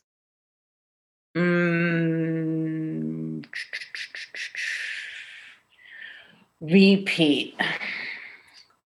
Al Green, The Lord Will Make a Way. I had to think of the title of the album. I know I'm missing Asia. Steely Dan. Asia. I don't know the words. Love that fucking album. I was big into Megadeth for a while too. I love the eclectic different kinds of music that you were just into. And I went through Jethro Tull phase and Blood, Sweat, and Tears. Well, I won't call it a phase, but like a getting to know them phase. I still love these bands. King Crimson. Yeah. Fish. Fish. It was. Were you into that whole scene, the whole hippie scene, at one point in your life? Which one? I guess. Well, you just mentioned Fish, and that's like a whole scene of itself. Okay. So that's why I asked which one, because did I have posters of Jimmy and Janice on my wall? Yes. Right, but I'm saying more of, I suppose, like those were. I'm guessing those are a little before your time. The Mother Hips and Fish, that whole thing. Not so. I wasn't a big Grateful Dead fan. And I like jam bands, but not enough to really figure out the names, of the bands or who. I think the songs were on. If I went to a party or something, I was like, yeah, okay, I can vibe with this. Fish, I was big into. A Picture of Nectar. Had to learn how to play everything or try. I mean, Billy Breeze was my shit. I love that. Oh yeah, it just has so many just like heartfelt songs, and it's connected to a girl, so not that I. But no, I wasn't into that at all. In fact, I didn't see Fish until recently, maybe the last 5-6 years or something. I was very excited. I got to go see them. Yeah, but no, I wasn't a big hippie. Well, I mean, it was just curious because along with that scene comes a whole another bag of questions. But I mean, if you weren't, no, I didn't have a scene. I never had a scene really. I think for maybe 6 months in 1993, I had a scene, and that was it. And what was that? That was when I was a young baby dyke activist. I guess. Nice. I call myself that. I don't know. You can call yourself whatever you want, ma'am. It's like a pinching cheeks kind of thing. That's why. Yeah. And we wore, what do you call it? Sports bras. You take off your shirt and you have a sports bra, and you shave your hair. I wasn't a riot girl. I think that would be like too far. But yeah, definitely were in it. I was in it and then I was like, I don't like groups. This doesn't suit me well. Megadeth. Wasn't expecting Megadeth. There were always so many rules with groups, like if you said, okay, I'm going to be, I'm in the gay scene. It's not like not like being a Tupac fan, like, life. But then you were like, are you femme? Or I mean, at least this is how it was in the 90s. Are you femme or are you butch? So then you're like, got to think about that. I'm like, I don't know. Like, do I have to pick one of those? And like, well, do you listen to this music? Do you go to Michigan Women's Festival? It's everything's so complicated. So I give up on all that. Wow. So how do you see it now when you look at how many different choices people are making to label themselves? And, I don't know. I mean, like, I'm sure you're familiar with the terms, and I can't even think of any because I'm just sitting here because I'm out of my wheelhouse, really. But what's your opinion on like how much it's sort of split off, and like my opinion is the same thing that we were saying before. Like if it works for people, then it works for them. And just as I have a right to say that it doesn't work for me, everyone else has a right. I think it's great, first of all, that people have so many options and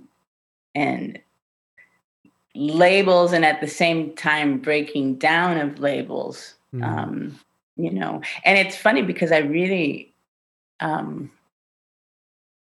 it has become apparent to me in the last couple of years how I am from a very different time, and concepts that I don't understand, and I start sounding like people from the television in the 50s, like, why do they have to? And I'm like, why am I up in arms? Like, I'm fine. I got my piece of the world. No, I feel you. I feel you.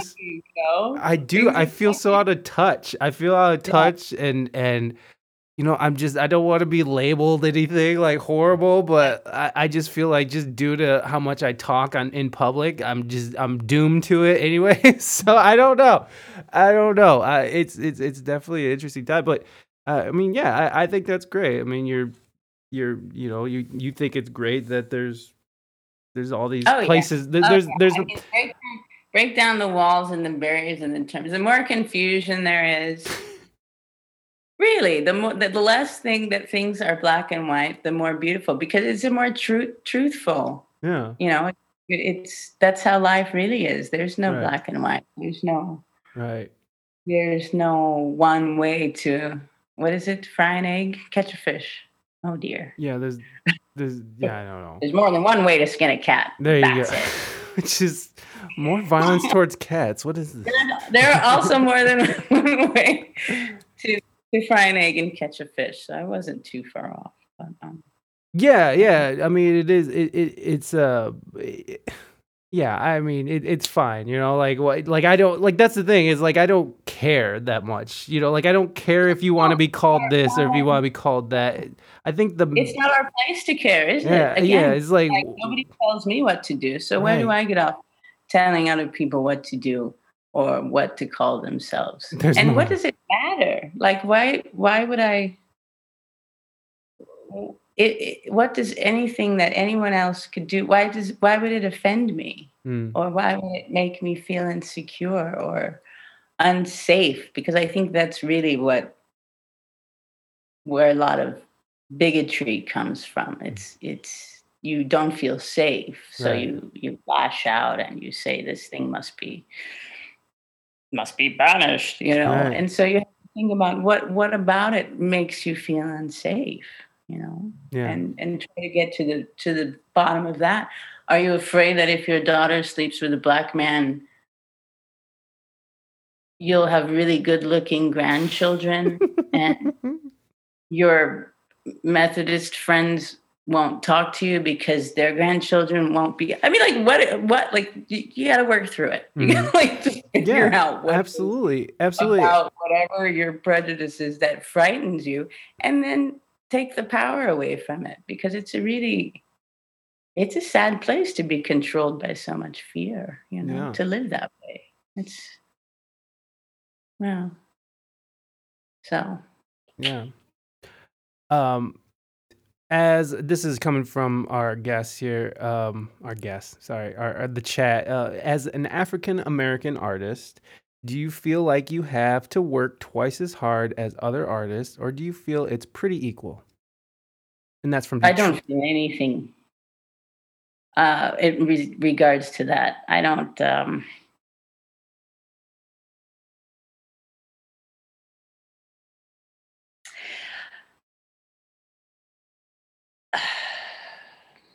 I think when I was raised, I can't say that my mother ever said this to me explicitly, but it was understood just in my family or my parents and Black families in general, that you do have to work harder and you have to look nicer and you have to speak better. You have to do everything better than to get maybe noticed, half of the recognition, before anyone's even gonna pay attention to you. You have to excel.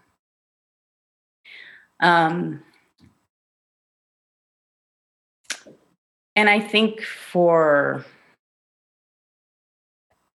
in a way it can be good for work ethic, for personal accountability, maybe a character building tool. But it doesn't do wonders for self-esteem. And when you realize that it doesn't matter what you do, there's always going to be haters going to hate, as Taylor Swift has schooled us. And it might not come from the outside. It might come from within your own community. So, there's nothing you can do to please everyone all the time. Yeah. That's Ricky Nelson. Drop that pearl of wisdom. From Taylor Swift to Ricky Nelson. I love it. That's right. You never know what's going to come out. So I think once I realized that, then, how can you say to an African American, I say Black, but answering the question, African American artist, if you work harder, you do better, then that you have to. Do you have to do these things in order to be recognized? What's the point if when a cop pulls me over, it's not going to see a hardworking someone who's done 150% more than everyone else. It's going to see a Black person. It's going to want to shoot the Black person in some case. So it would be futile to sort of try to achieve this superhero. It's not going to save me from that potential fate. That's my point. If I want to do it, I'll do it because I want to do it for myself, because it's self-improvement. I want to be a better songwriter. I want to be a better guitar player because I enjoy it. Because when I look back on my life, I would like to say, hey, I learned how to play the guitar like Mike Stern, or, whatever the case is, not for anybody else's benefit. Yeah. There you go. So it's more of an individual choice to work hard. I think everything in life has to be. I mean, we all know the stories, and trying to do things. It doesn't matter if you're Black or white or Asian or you're never going to get anywhere trying to do things for other people. Yeah. Or because there's some standard you think you need to attain.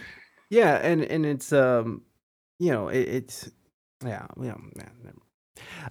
we got another question that popped up in the chat here. I want to read. Thank you for that. And Detroit Gladiator, thank you so much for writing that question in and asking that. That was good. Any advice for someone who might be new to doing their own music or new to streaming? And what did you wish you knew? What did you wish you knew? Oh, I see. What did I? Yeah, I wish I'd known. I wish I wish now that I know how to become an OBS master. OBS Jedi. The streaming things are you have to have patience, because it's a lot of technology involved, and not that it's difficult technology, it's just sort of tedious, getting the sound right and getting the lighting right, and then getting this thing that, what does it mean, drop frames and latency, and why when I switch from one camera to the other does the screen get narrower, and so all of these things. But anyway, that's still a learning process. But if you have people who can help you, then ask them, and don't be afraid to make blunders when you're streaming. It's not going to be perfect. It's fine. And ask for help, which is a big thing. I wish I'd learned early on in life. I was kind of afraid to do that. But yeah, don't be afraid to ask for help. As far as writing your own songs,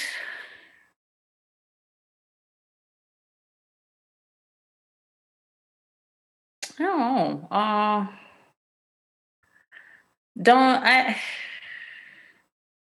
There is no formula to follow, I think. Just write whatever sounds good to you, whatever feels good to you. And don't think, it needs to be like Young Jeezy's latest album, or it has to have sounds, or just because you like someone, you don't have to emulate their sound entirely. It's good when you're starting out to set kind of projects for yourself, like if you like her, you can try writing a song in the style of her to get you started, or think about what sort of topics she writes about, and maybe you can write a little bit of something similar. But don't get stuck there. Don't say, I'm going to write something that's in the style of her, and then get stuck with that. Right. This is it. I'm the next her. That's it. I'm stopping here. Yeah, that's it. I'm stopping. And I think it's big, like if people are singing, because a lot of young people, when they start singing, then someone will tell them, oh, your voice is just like blah, blah, blah. You should sing these songs in karaoke, or so then they get that in their ear, and then they might start writing in that voice instead of taking the time to find their own. Maybe they sing like her, but really they are a death metal composer. Right. Wouldn't that be something? I would listen to that. Yeah. No, and then Joker asked that question, and he was meaning he didn't mean songwriting. He meant as far as getting it out. Exactly how someone who might be new to doing their own music and how they get it out. You might as well ask me how to design a website in 2020. I tried a few different tactics this year. I released 3 singles, and I tried different approaches with all of them. And I don't think I got really return on investment on any of them. Joker said XML or HTML? HTML. Dude, XML is so, like, that's when I was like leaving the world of web design. A cat came in and I was like, it's getting Squarespace. Yeah, right. Yeah, exactly. WordPress, Squarespace. Let them do the hard work for you. What was it? Dreammaker. I think that was one of the. But the one thing I will say that has been consistent for me since I've been releasing music for the past 20 years is make sure you have your background stuff in order, your copyright, your publishing, and all of that. And I've been using CD Baby since they started, and I've looked at the other, TuneCore and DistroKid and all of that, but I don't think CD Baby. Now, price-wise, the other ones might be cheaper, but for what you get, I think CD Baby. Like, I trust them. It's super easy. I go and I I upload my song and my artwork and all of the credits. I give them my ASCAP. You have to be registered with a performing rights organization. So ASCAP or BMI. I think CSAC is in the States too, maybe. There's 3, one smaller one. Yeah. And that you have to do copyright and performing rights organization. But with CD Baby, they partnered with CoSend, so they make it really easy to copyright your work. They'll send it and do all the paperwork and stuff. And they will collect all your royalties, report them to your performing rights organization. Mm-hmm. And they distribute to YouTube and Spotify and Apple. And so you don't have to worry with all of that. Mm-hmm. So for getting it out there, and it's, I forget, but with the publishing, I think it's $30 for a single. Yes. Without the publishing, it's $10 or something. And for an album, it's less than $100, So that way, that you're covered legally, you're getting all your royalties being counted for, and you're getting worldwide distribution on all the platforms. So you don't have to. Yeah, totally. I absolutely agree with Amelia on that. Go to CD Baby. Raina has been using them since they first started. It's always been the easiest. And when you talk about TuneCore and DistroKid or whatever, those are like monthly services too, and it's or not monthly service. It's a subscription thing. Yeah. Whereas CD Baby is a one-time fee. You just pay it, and they display it. It's just real easy. You just but also, like she said, is that you make sure you get your accreditation down, and you're registered with ASCAP or BMI or the third one, which. Whatever, either ASCAP or BMI is a safe way to go. I don't know what the third one is. I'm with ASCAP. 2021 might be the year the rise of CSAC. The rise of CSAC. Any caps or fees to keep an eye out? No, that's what's great about CD Baby is that it's just that, and then forever in perpetuity. They are collecting your royalties, your making sure that anybody plays something on YouTube or on Spotify or on Apple iTunes. If anybody's streaming it or anybody's downloading it, they make sure that you're collecting your royalties on it.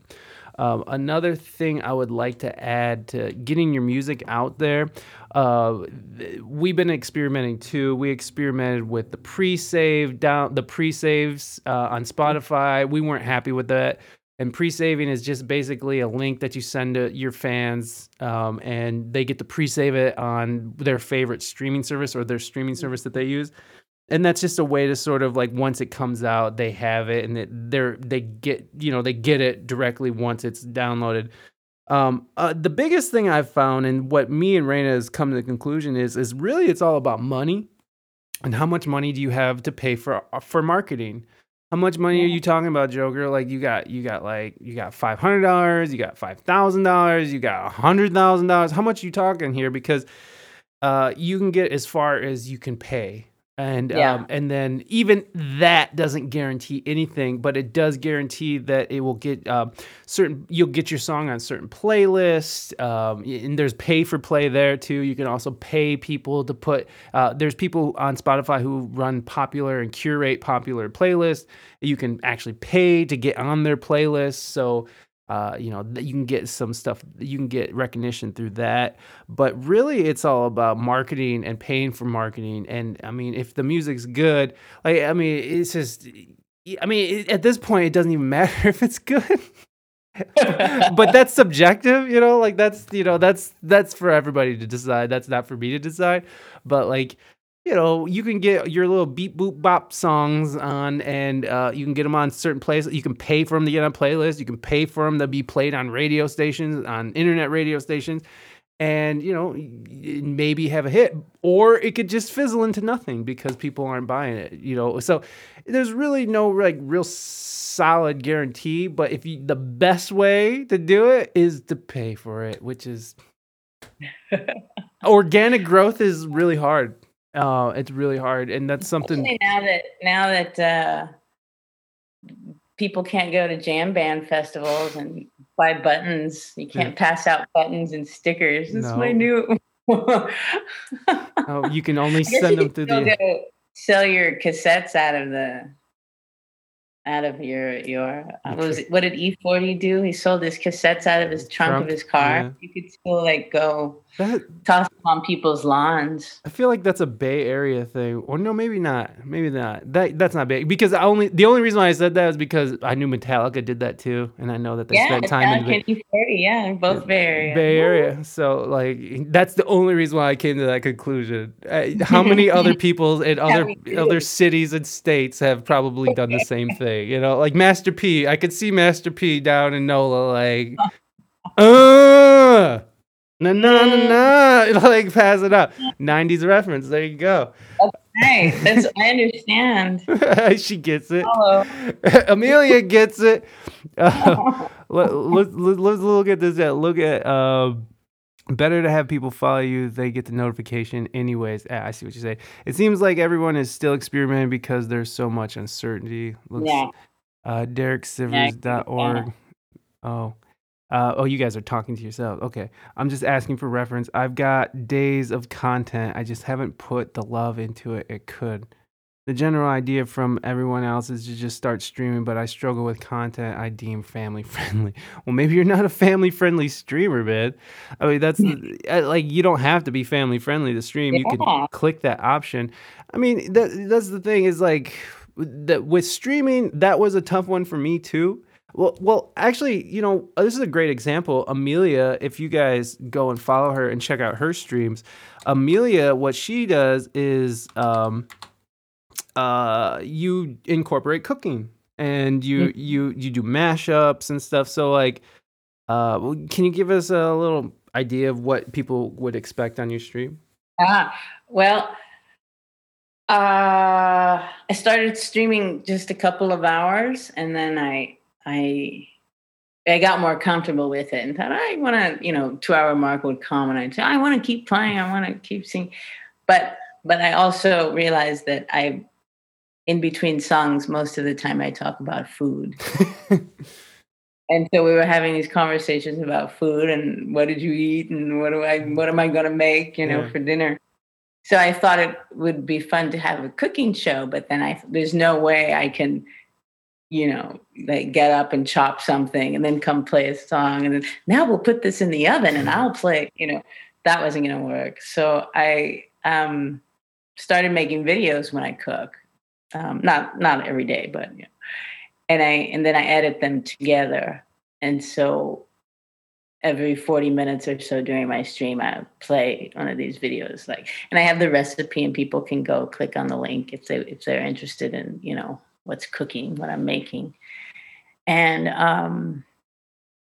I always have a streamer on in the background. So there's some the background music will be a fellow Twitcher.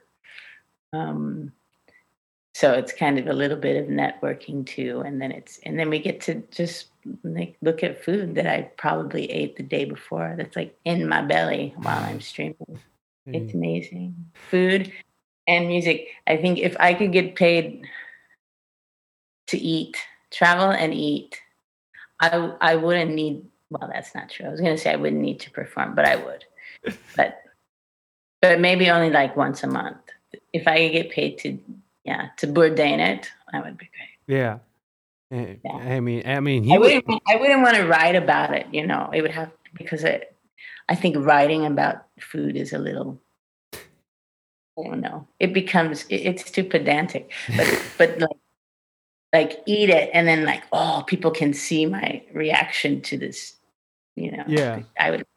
Well, I mean, you're always cooking amazing looking things. I think you made some African peanut stew or something the other day that I was just drooling over. So that's a great idea. So not saying you should go steal her idea. I mean, even if you did, I'm sure she wouldn't care. But it's just I'll find you'll get canceled. You'll be canceled.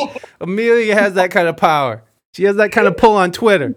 But having, just thinking of different things that you're interested in. I think the thing is that figure out things that you're like super interested in.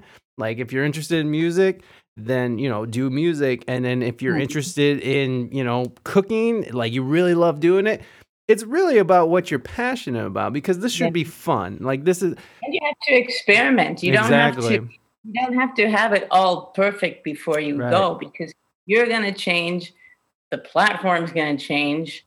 The marketing strategies are going to change. You know, you might wake up in the morning and decide that you want to be the next Fred Rogers instead of the next Master P. So don't just do what feels right now, and don't be afraid to change it. And say, you know, like I just threw the cooking thing in because I thought I don't want it to be just me playing Pearl Jam songs, obscure songs that nobody knows, and people are afraid to request from my set list because I don't know what that is. So, you know, just keep changing it. I don't know what my stream will look like 2 months from now. But if it's the same and I'm having fun, great. And if I decide to get an organ grinder monkey, then come on down.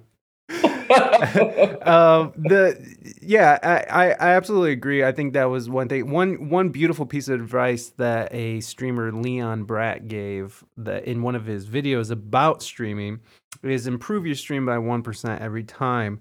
And that's very loaded with a lot of great advice in it, because it's, on one hand, if you're trying to improve your stream by 100% every time, you're gonna burn yourself out. You're gonna hate it. You're gonna you know, you're not gonna be perfect.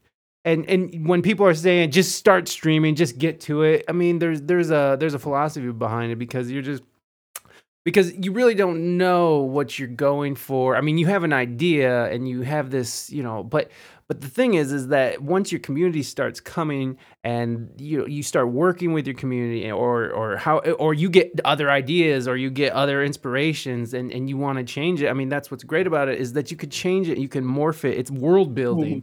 So, you know, you're building out this world that you're inviting people into. So what are you interested in? If you were going to a world, what would that world, if you were going to a world that had everything that you loved in it, like what would that world look like? So, you know, like for me, it was like, I love music. I like talking. I like playing music. So sometimes I play music and I talk a lot. So, you know, like, and I think you've been here for one of my live loops, Joker, but I'll do live loops, or I have the music streamers come in, and I saw that you're uncomfortable with people being in your shit. So that might not be for you, but you just got to think about what you're interested in, and, you know, expand on it just a little bit at a time. I mean, just if you're going in and you want to, you know, drop the flyest bars, you know, be that. And then, if you want to also play games, you can do that too. That's what's beautiful about this platform as well, is that people are really cool with you just sort of doing whatever you want, as long as you keep it interesting, as long as you keep engaged and keep people engaged. Press go live and hang out, huh? I understand though, because it took a lot to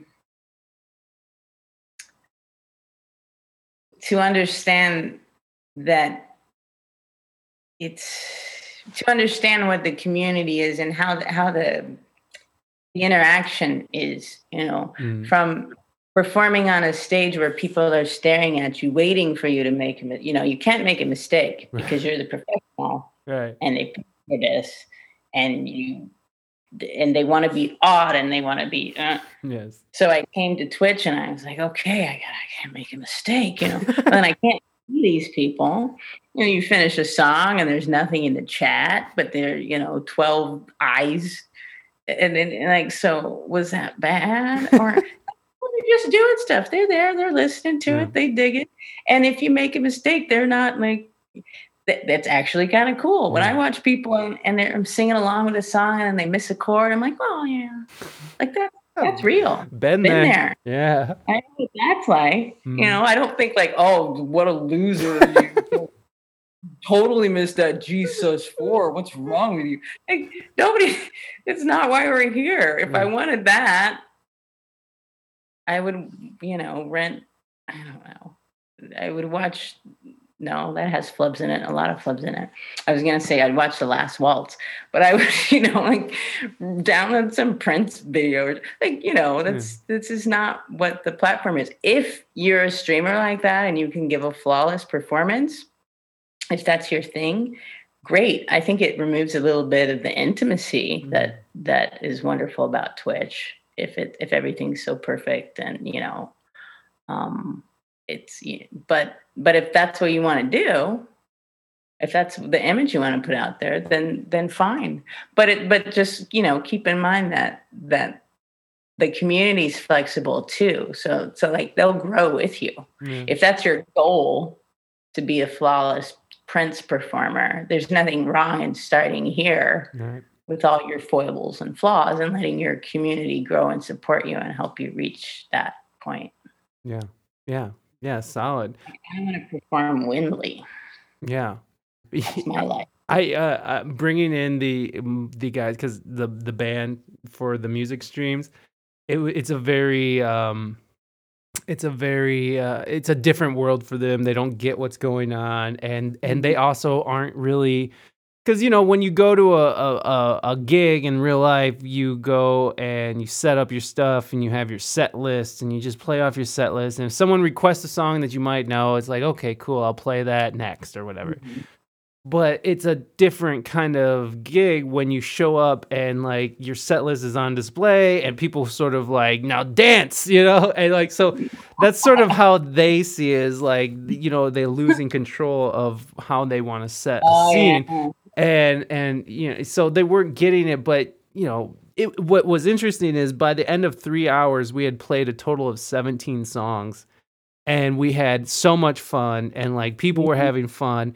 And when I told them that we just played 17 songs, they were like, "What?" Because when you're going to fill a 3-hour slot, you're playing like 45 minutes and take a break, maybe. So you're playing about 10 to 12 songs per set, and by the end of the night, you're playing anywhere from like 35 to 40 songs. And you're right after another. You're not talking to the crowd really, unless you are engaged, but it's not really your job. And so you're when you're on Twitch and you spent half the time just shooting the shit, laughing about dumb stuff that people wrote in chat, or funny stuff, or cool stuff, or interesting stuff, and you played 17 songs. It's like they're like, well, I guess we didn't really work all that hard, and I guess it's not too bad, so it's definitely a change, but I really like it, and to the point where I don't really want to play IRL gigs, although I am considering going back out there, just because just money is nice to have. so who knows. I'm naturally a planner, but I've sat in a room and chatted with 40 people and an empty chair till the streamer comes back. People seem bored and hang and want to see cool shit they relate to.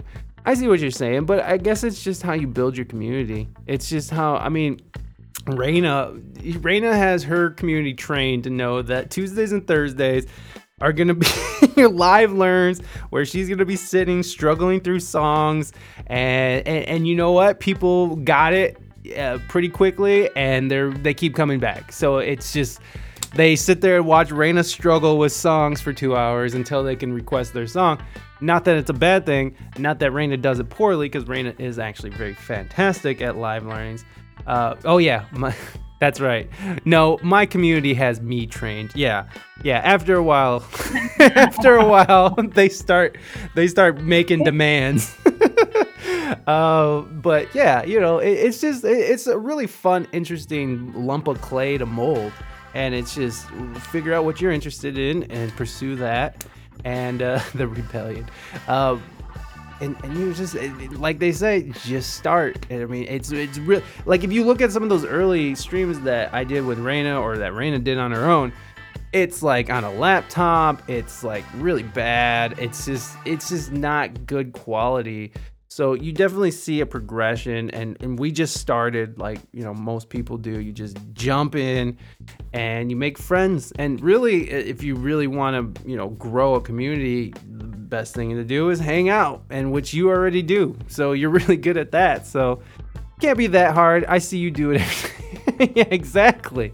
If I can do it, anybody can do it. Just make sure you have a really smart wife that knows how to do it too, so they can show you how to do it.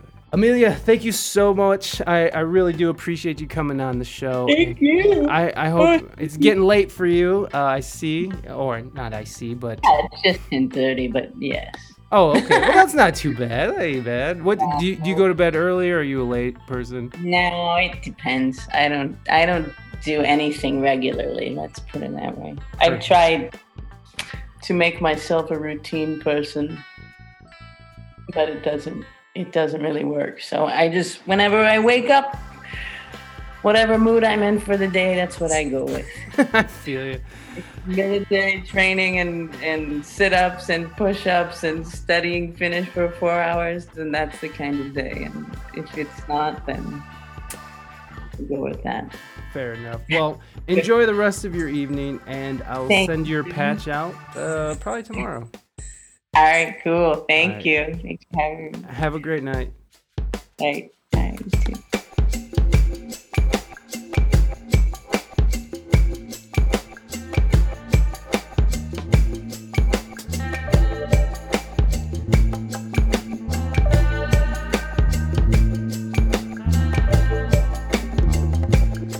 Thank you so much, Amelia Ray Music, for coming on the show and telling your truths. It's very much appreciated. Again, go check out twitch.tv/Amelia Ray Music, and also AmeliaRay.net is her website. And of course, please go check out Hambone Says, which if you just click on her website, it takes you to her website and it's like the first thing you see. But also, I put the video link in the show notes. I want you guys to go see it because it's so good, and it's a great message, and I don't know, it's just I really enjoy it. So go check it out. Also go check out ReinaMystique.com, ReinaMystique.com. Go check her out. She's doing stuff. Twitch.tv/ReinaMystique. She's streaming. She's doing things. Check out We Speak English Good on Twitch. Twitch.tv/WeSpeakEnglishGood. We're doing big things over there. Big things over there. Very happy about a grant we got. We got our sponsor, Podcorn.com, which you heard that whole thing at the top.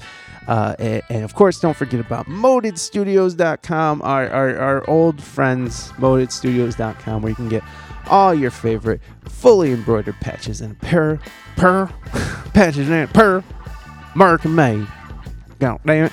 Yeah, I think that's about it. Like, subscribe, review. I'm not going to go through all that shit. You know what that means. I already said it. I just feel redundant. It just feels redundant. I feel like I'm lecturing you.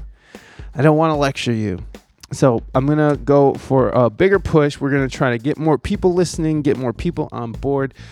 I'm pretty nervous, and I'll tell you, at this moment, I'm feeling like backing out and just continuing the route I'm going and just do it. But I can't play it safe anymore. I gotta spread my wings. So I'm gonna actually look into a Podcorn, which I said at the top there. I'm sending out proposals all week, so that's the grind. It's time to send out proposals. Time to start getting some Facebook ads or something. I don't know. I'm looking into a lot of different options to spend this grant money on, because I have to spend it on the podcast, and I just don't know what to do with it. I just want to go out and buy a hollow body guitar, an electric drum set, and say, hey, I got to improve my stream. I need that electric drum set so I can start bringing in drummers. So it's not just... The thing about the music streams on Twitch is that you're so bare and naked.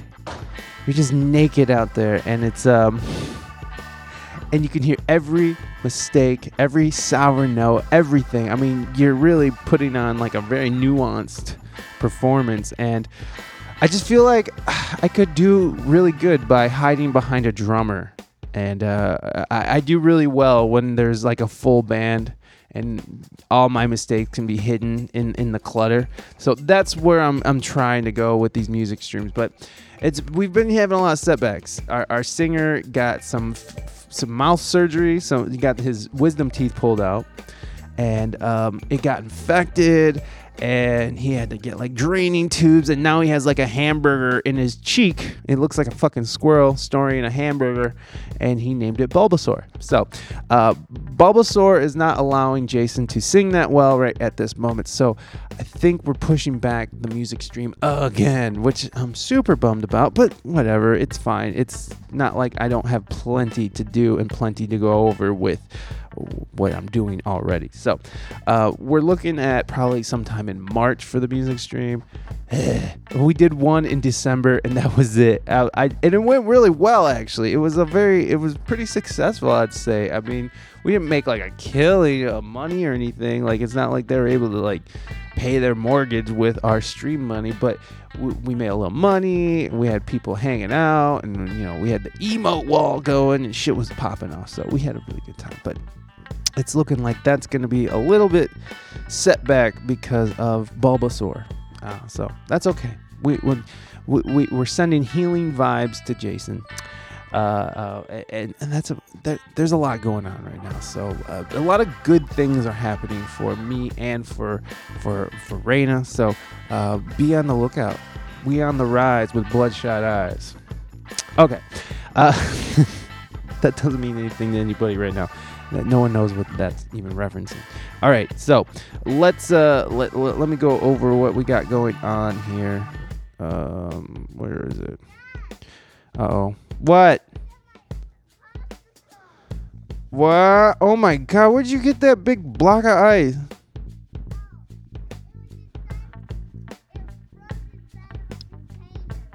Okay, well, thank you. That was Saucy telling me he found a big brick of ice. It snowed a lot, so my son is having a good time licking snow and finding ice blocks, and it's very cute to see him do that. He's enjoying it. Anyways, what was I saying? Oh, the schedule. So we have a stream schedule, and I'm pretty proud of myself because, I got the whole month mapped out. I got the month mapped out, and it's a fire ass month. So this is for the stream schedule. So again, Friday we have the Endy Brothers, who are young bucks out of Rochester, New York, and they are music streamers, and they also play out and they have music out, and they're pretty freaking awesome, nice guys. Monday, February 8th, we have variety streamer Sarah Jazz, and who is fucking incredible, super funny. She always has her boobies out, which on purpose. She's not hiding the fact that her boobs are out on purpose. So I'm not trying to shame her in any way. Get your hustle. Oh, I do have to say this. I invited Jesus Molina on the show, and he charges $1,500 to do podcasts. So Jesus Molina will not be on the show. I just wanted to throw that out there.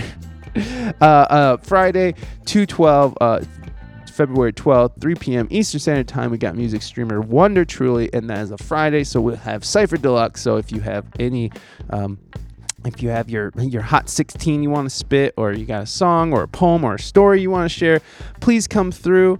You can jump in the Discord, which you can find in the show notes. We have a Discord invite link down there, so jump in the Discord, sign up in Cypher Deluxe for your chance to get on air on WSEG TV. We have Monday, 2/15, which is February 15th, indie rocker Scott Tournay of Electric Voodoo, who is, by the way, used to play with oh my God, he was the guitarist for God damn it, they were pretty famous. They did pretty good shit. What is their name? I can't remember. Anyways, he's played on like Conan O'Brien and Jay Leno or The Tonight Show. He's done it all. He's a fantastic guitarist. And I love his band Electric Voodoo. They're fucking incredible. They're like if the Black Keys banged Fela Kuti. It's something like that, in that realm there. Let's see, rapper, podcaster, Behind the Suit, and that is not his name, but that is his channel name, his Twitch channel. He is a podcaster. He interviews people, and He's pretty cool. I like him. I just sort of met him, and we're going to be collaborating here back and forth. So I'll be on his podcast, and he'll be on mine. So that is a Friday, which is perfect because it's Cypher Deluxe, and hopefully, and he's pretty much going to stay on and rap, and then we're going to raid his channel, and it'll be a good time. So please come through on that. And then Monday, February 22nd, we have music streamer Danielle Allard, who is a French Canadian, just a friendly Canadian person, and music streamer and artist and teacher. Super excited to talk to her, and I believe that she just got her partnership too. So she is a Twitch partner, and happy to talk to her. And then finally for February 26th, I believe it'll be the 26th. It's The Silence Noise, who I don't know how to. He's hilarious. He's a music producer. He's a guitarist. He has long hair. He's from Detroit. He's funny as all hell. He plays like goth metal, like symphonic goth metal. And he does like all originals stream. I don't think he does any covers on the stream. It's pretty fucking amazing to be completely honest with you. He's a videographer, so he has all kinds of crazy stuff going on in the background. So super excited to talk to The Silence Noise. And February is looking like a fantastic month to talk to some folks. So yeah. That's it. That is February in a nutshell for all of y'all. We have great releases on the podcast feed as well, which I guess I could go through some. We have our 300th episode coming up, and I'm pretty excited about that. So, this Friday, we'll have Geico Music on, and then we're going to have, who is a music streamer, an Israeli music streamer. We have jazz pop vocalist Philomena Croce. Dang. Philomena. I can't remember how she said her last name. And then Raina Mystique is coming back on the show. We got, our 300th episode is coming up with a guitarist, Ari O'Neill, who is the guitarist from Beyonce. She's played with Beyonce, Jay-Z, Lizzo. She's just an amazing lineup of musicians she's played with, just legends. And let's see, Dave K Music, who I love Dave. Dave is awesome. We got Kint Suku coming up. We got a Julian Bell Humor. We got Matt Suarez coming back. Nick Black. I'm just telling you, we got a ton of great shows coming for that ass. So lots of content for the month of February. Please do come through. We're having a good time, and we don't want to leave you out. So, and come on over. Come to Twitch. Download the stuff. Tell your friends. Share the links. Do the whole thing. We're doing a push here, folks. We're trying to get sponsorships. We're trying to build and grow the podcast more than we did last year. So that. I set the goal for myself. Let's just grow more than last year, which has so far been pretty easy, but I feel like I need to put a little injection fluid in this shit, so whatever that means. All right, I gotta wrap up. I gotta start getting ready for a doctor's appointment. So I hope everyone has a wonderful rest of their day, whatever time of day it is for you, and I hope that you have a safe rest of your week and be good to your fellow human beings. HJs for everybody. I'll see you guys on Friday with Geico Music.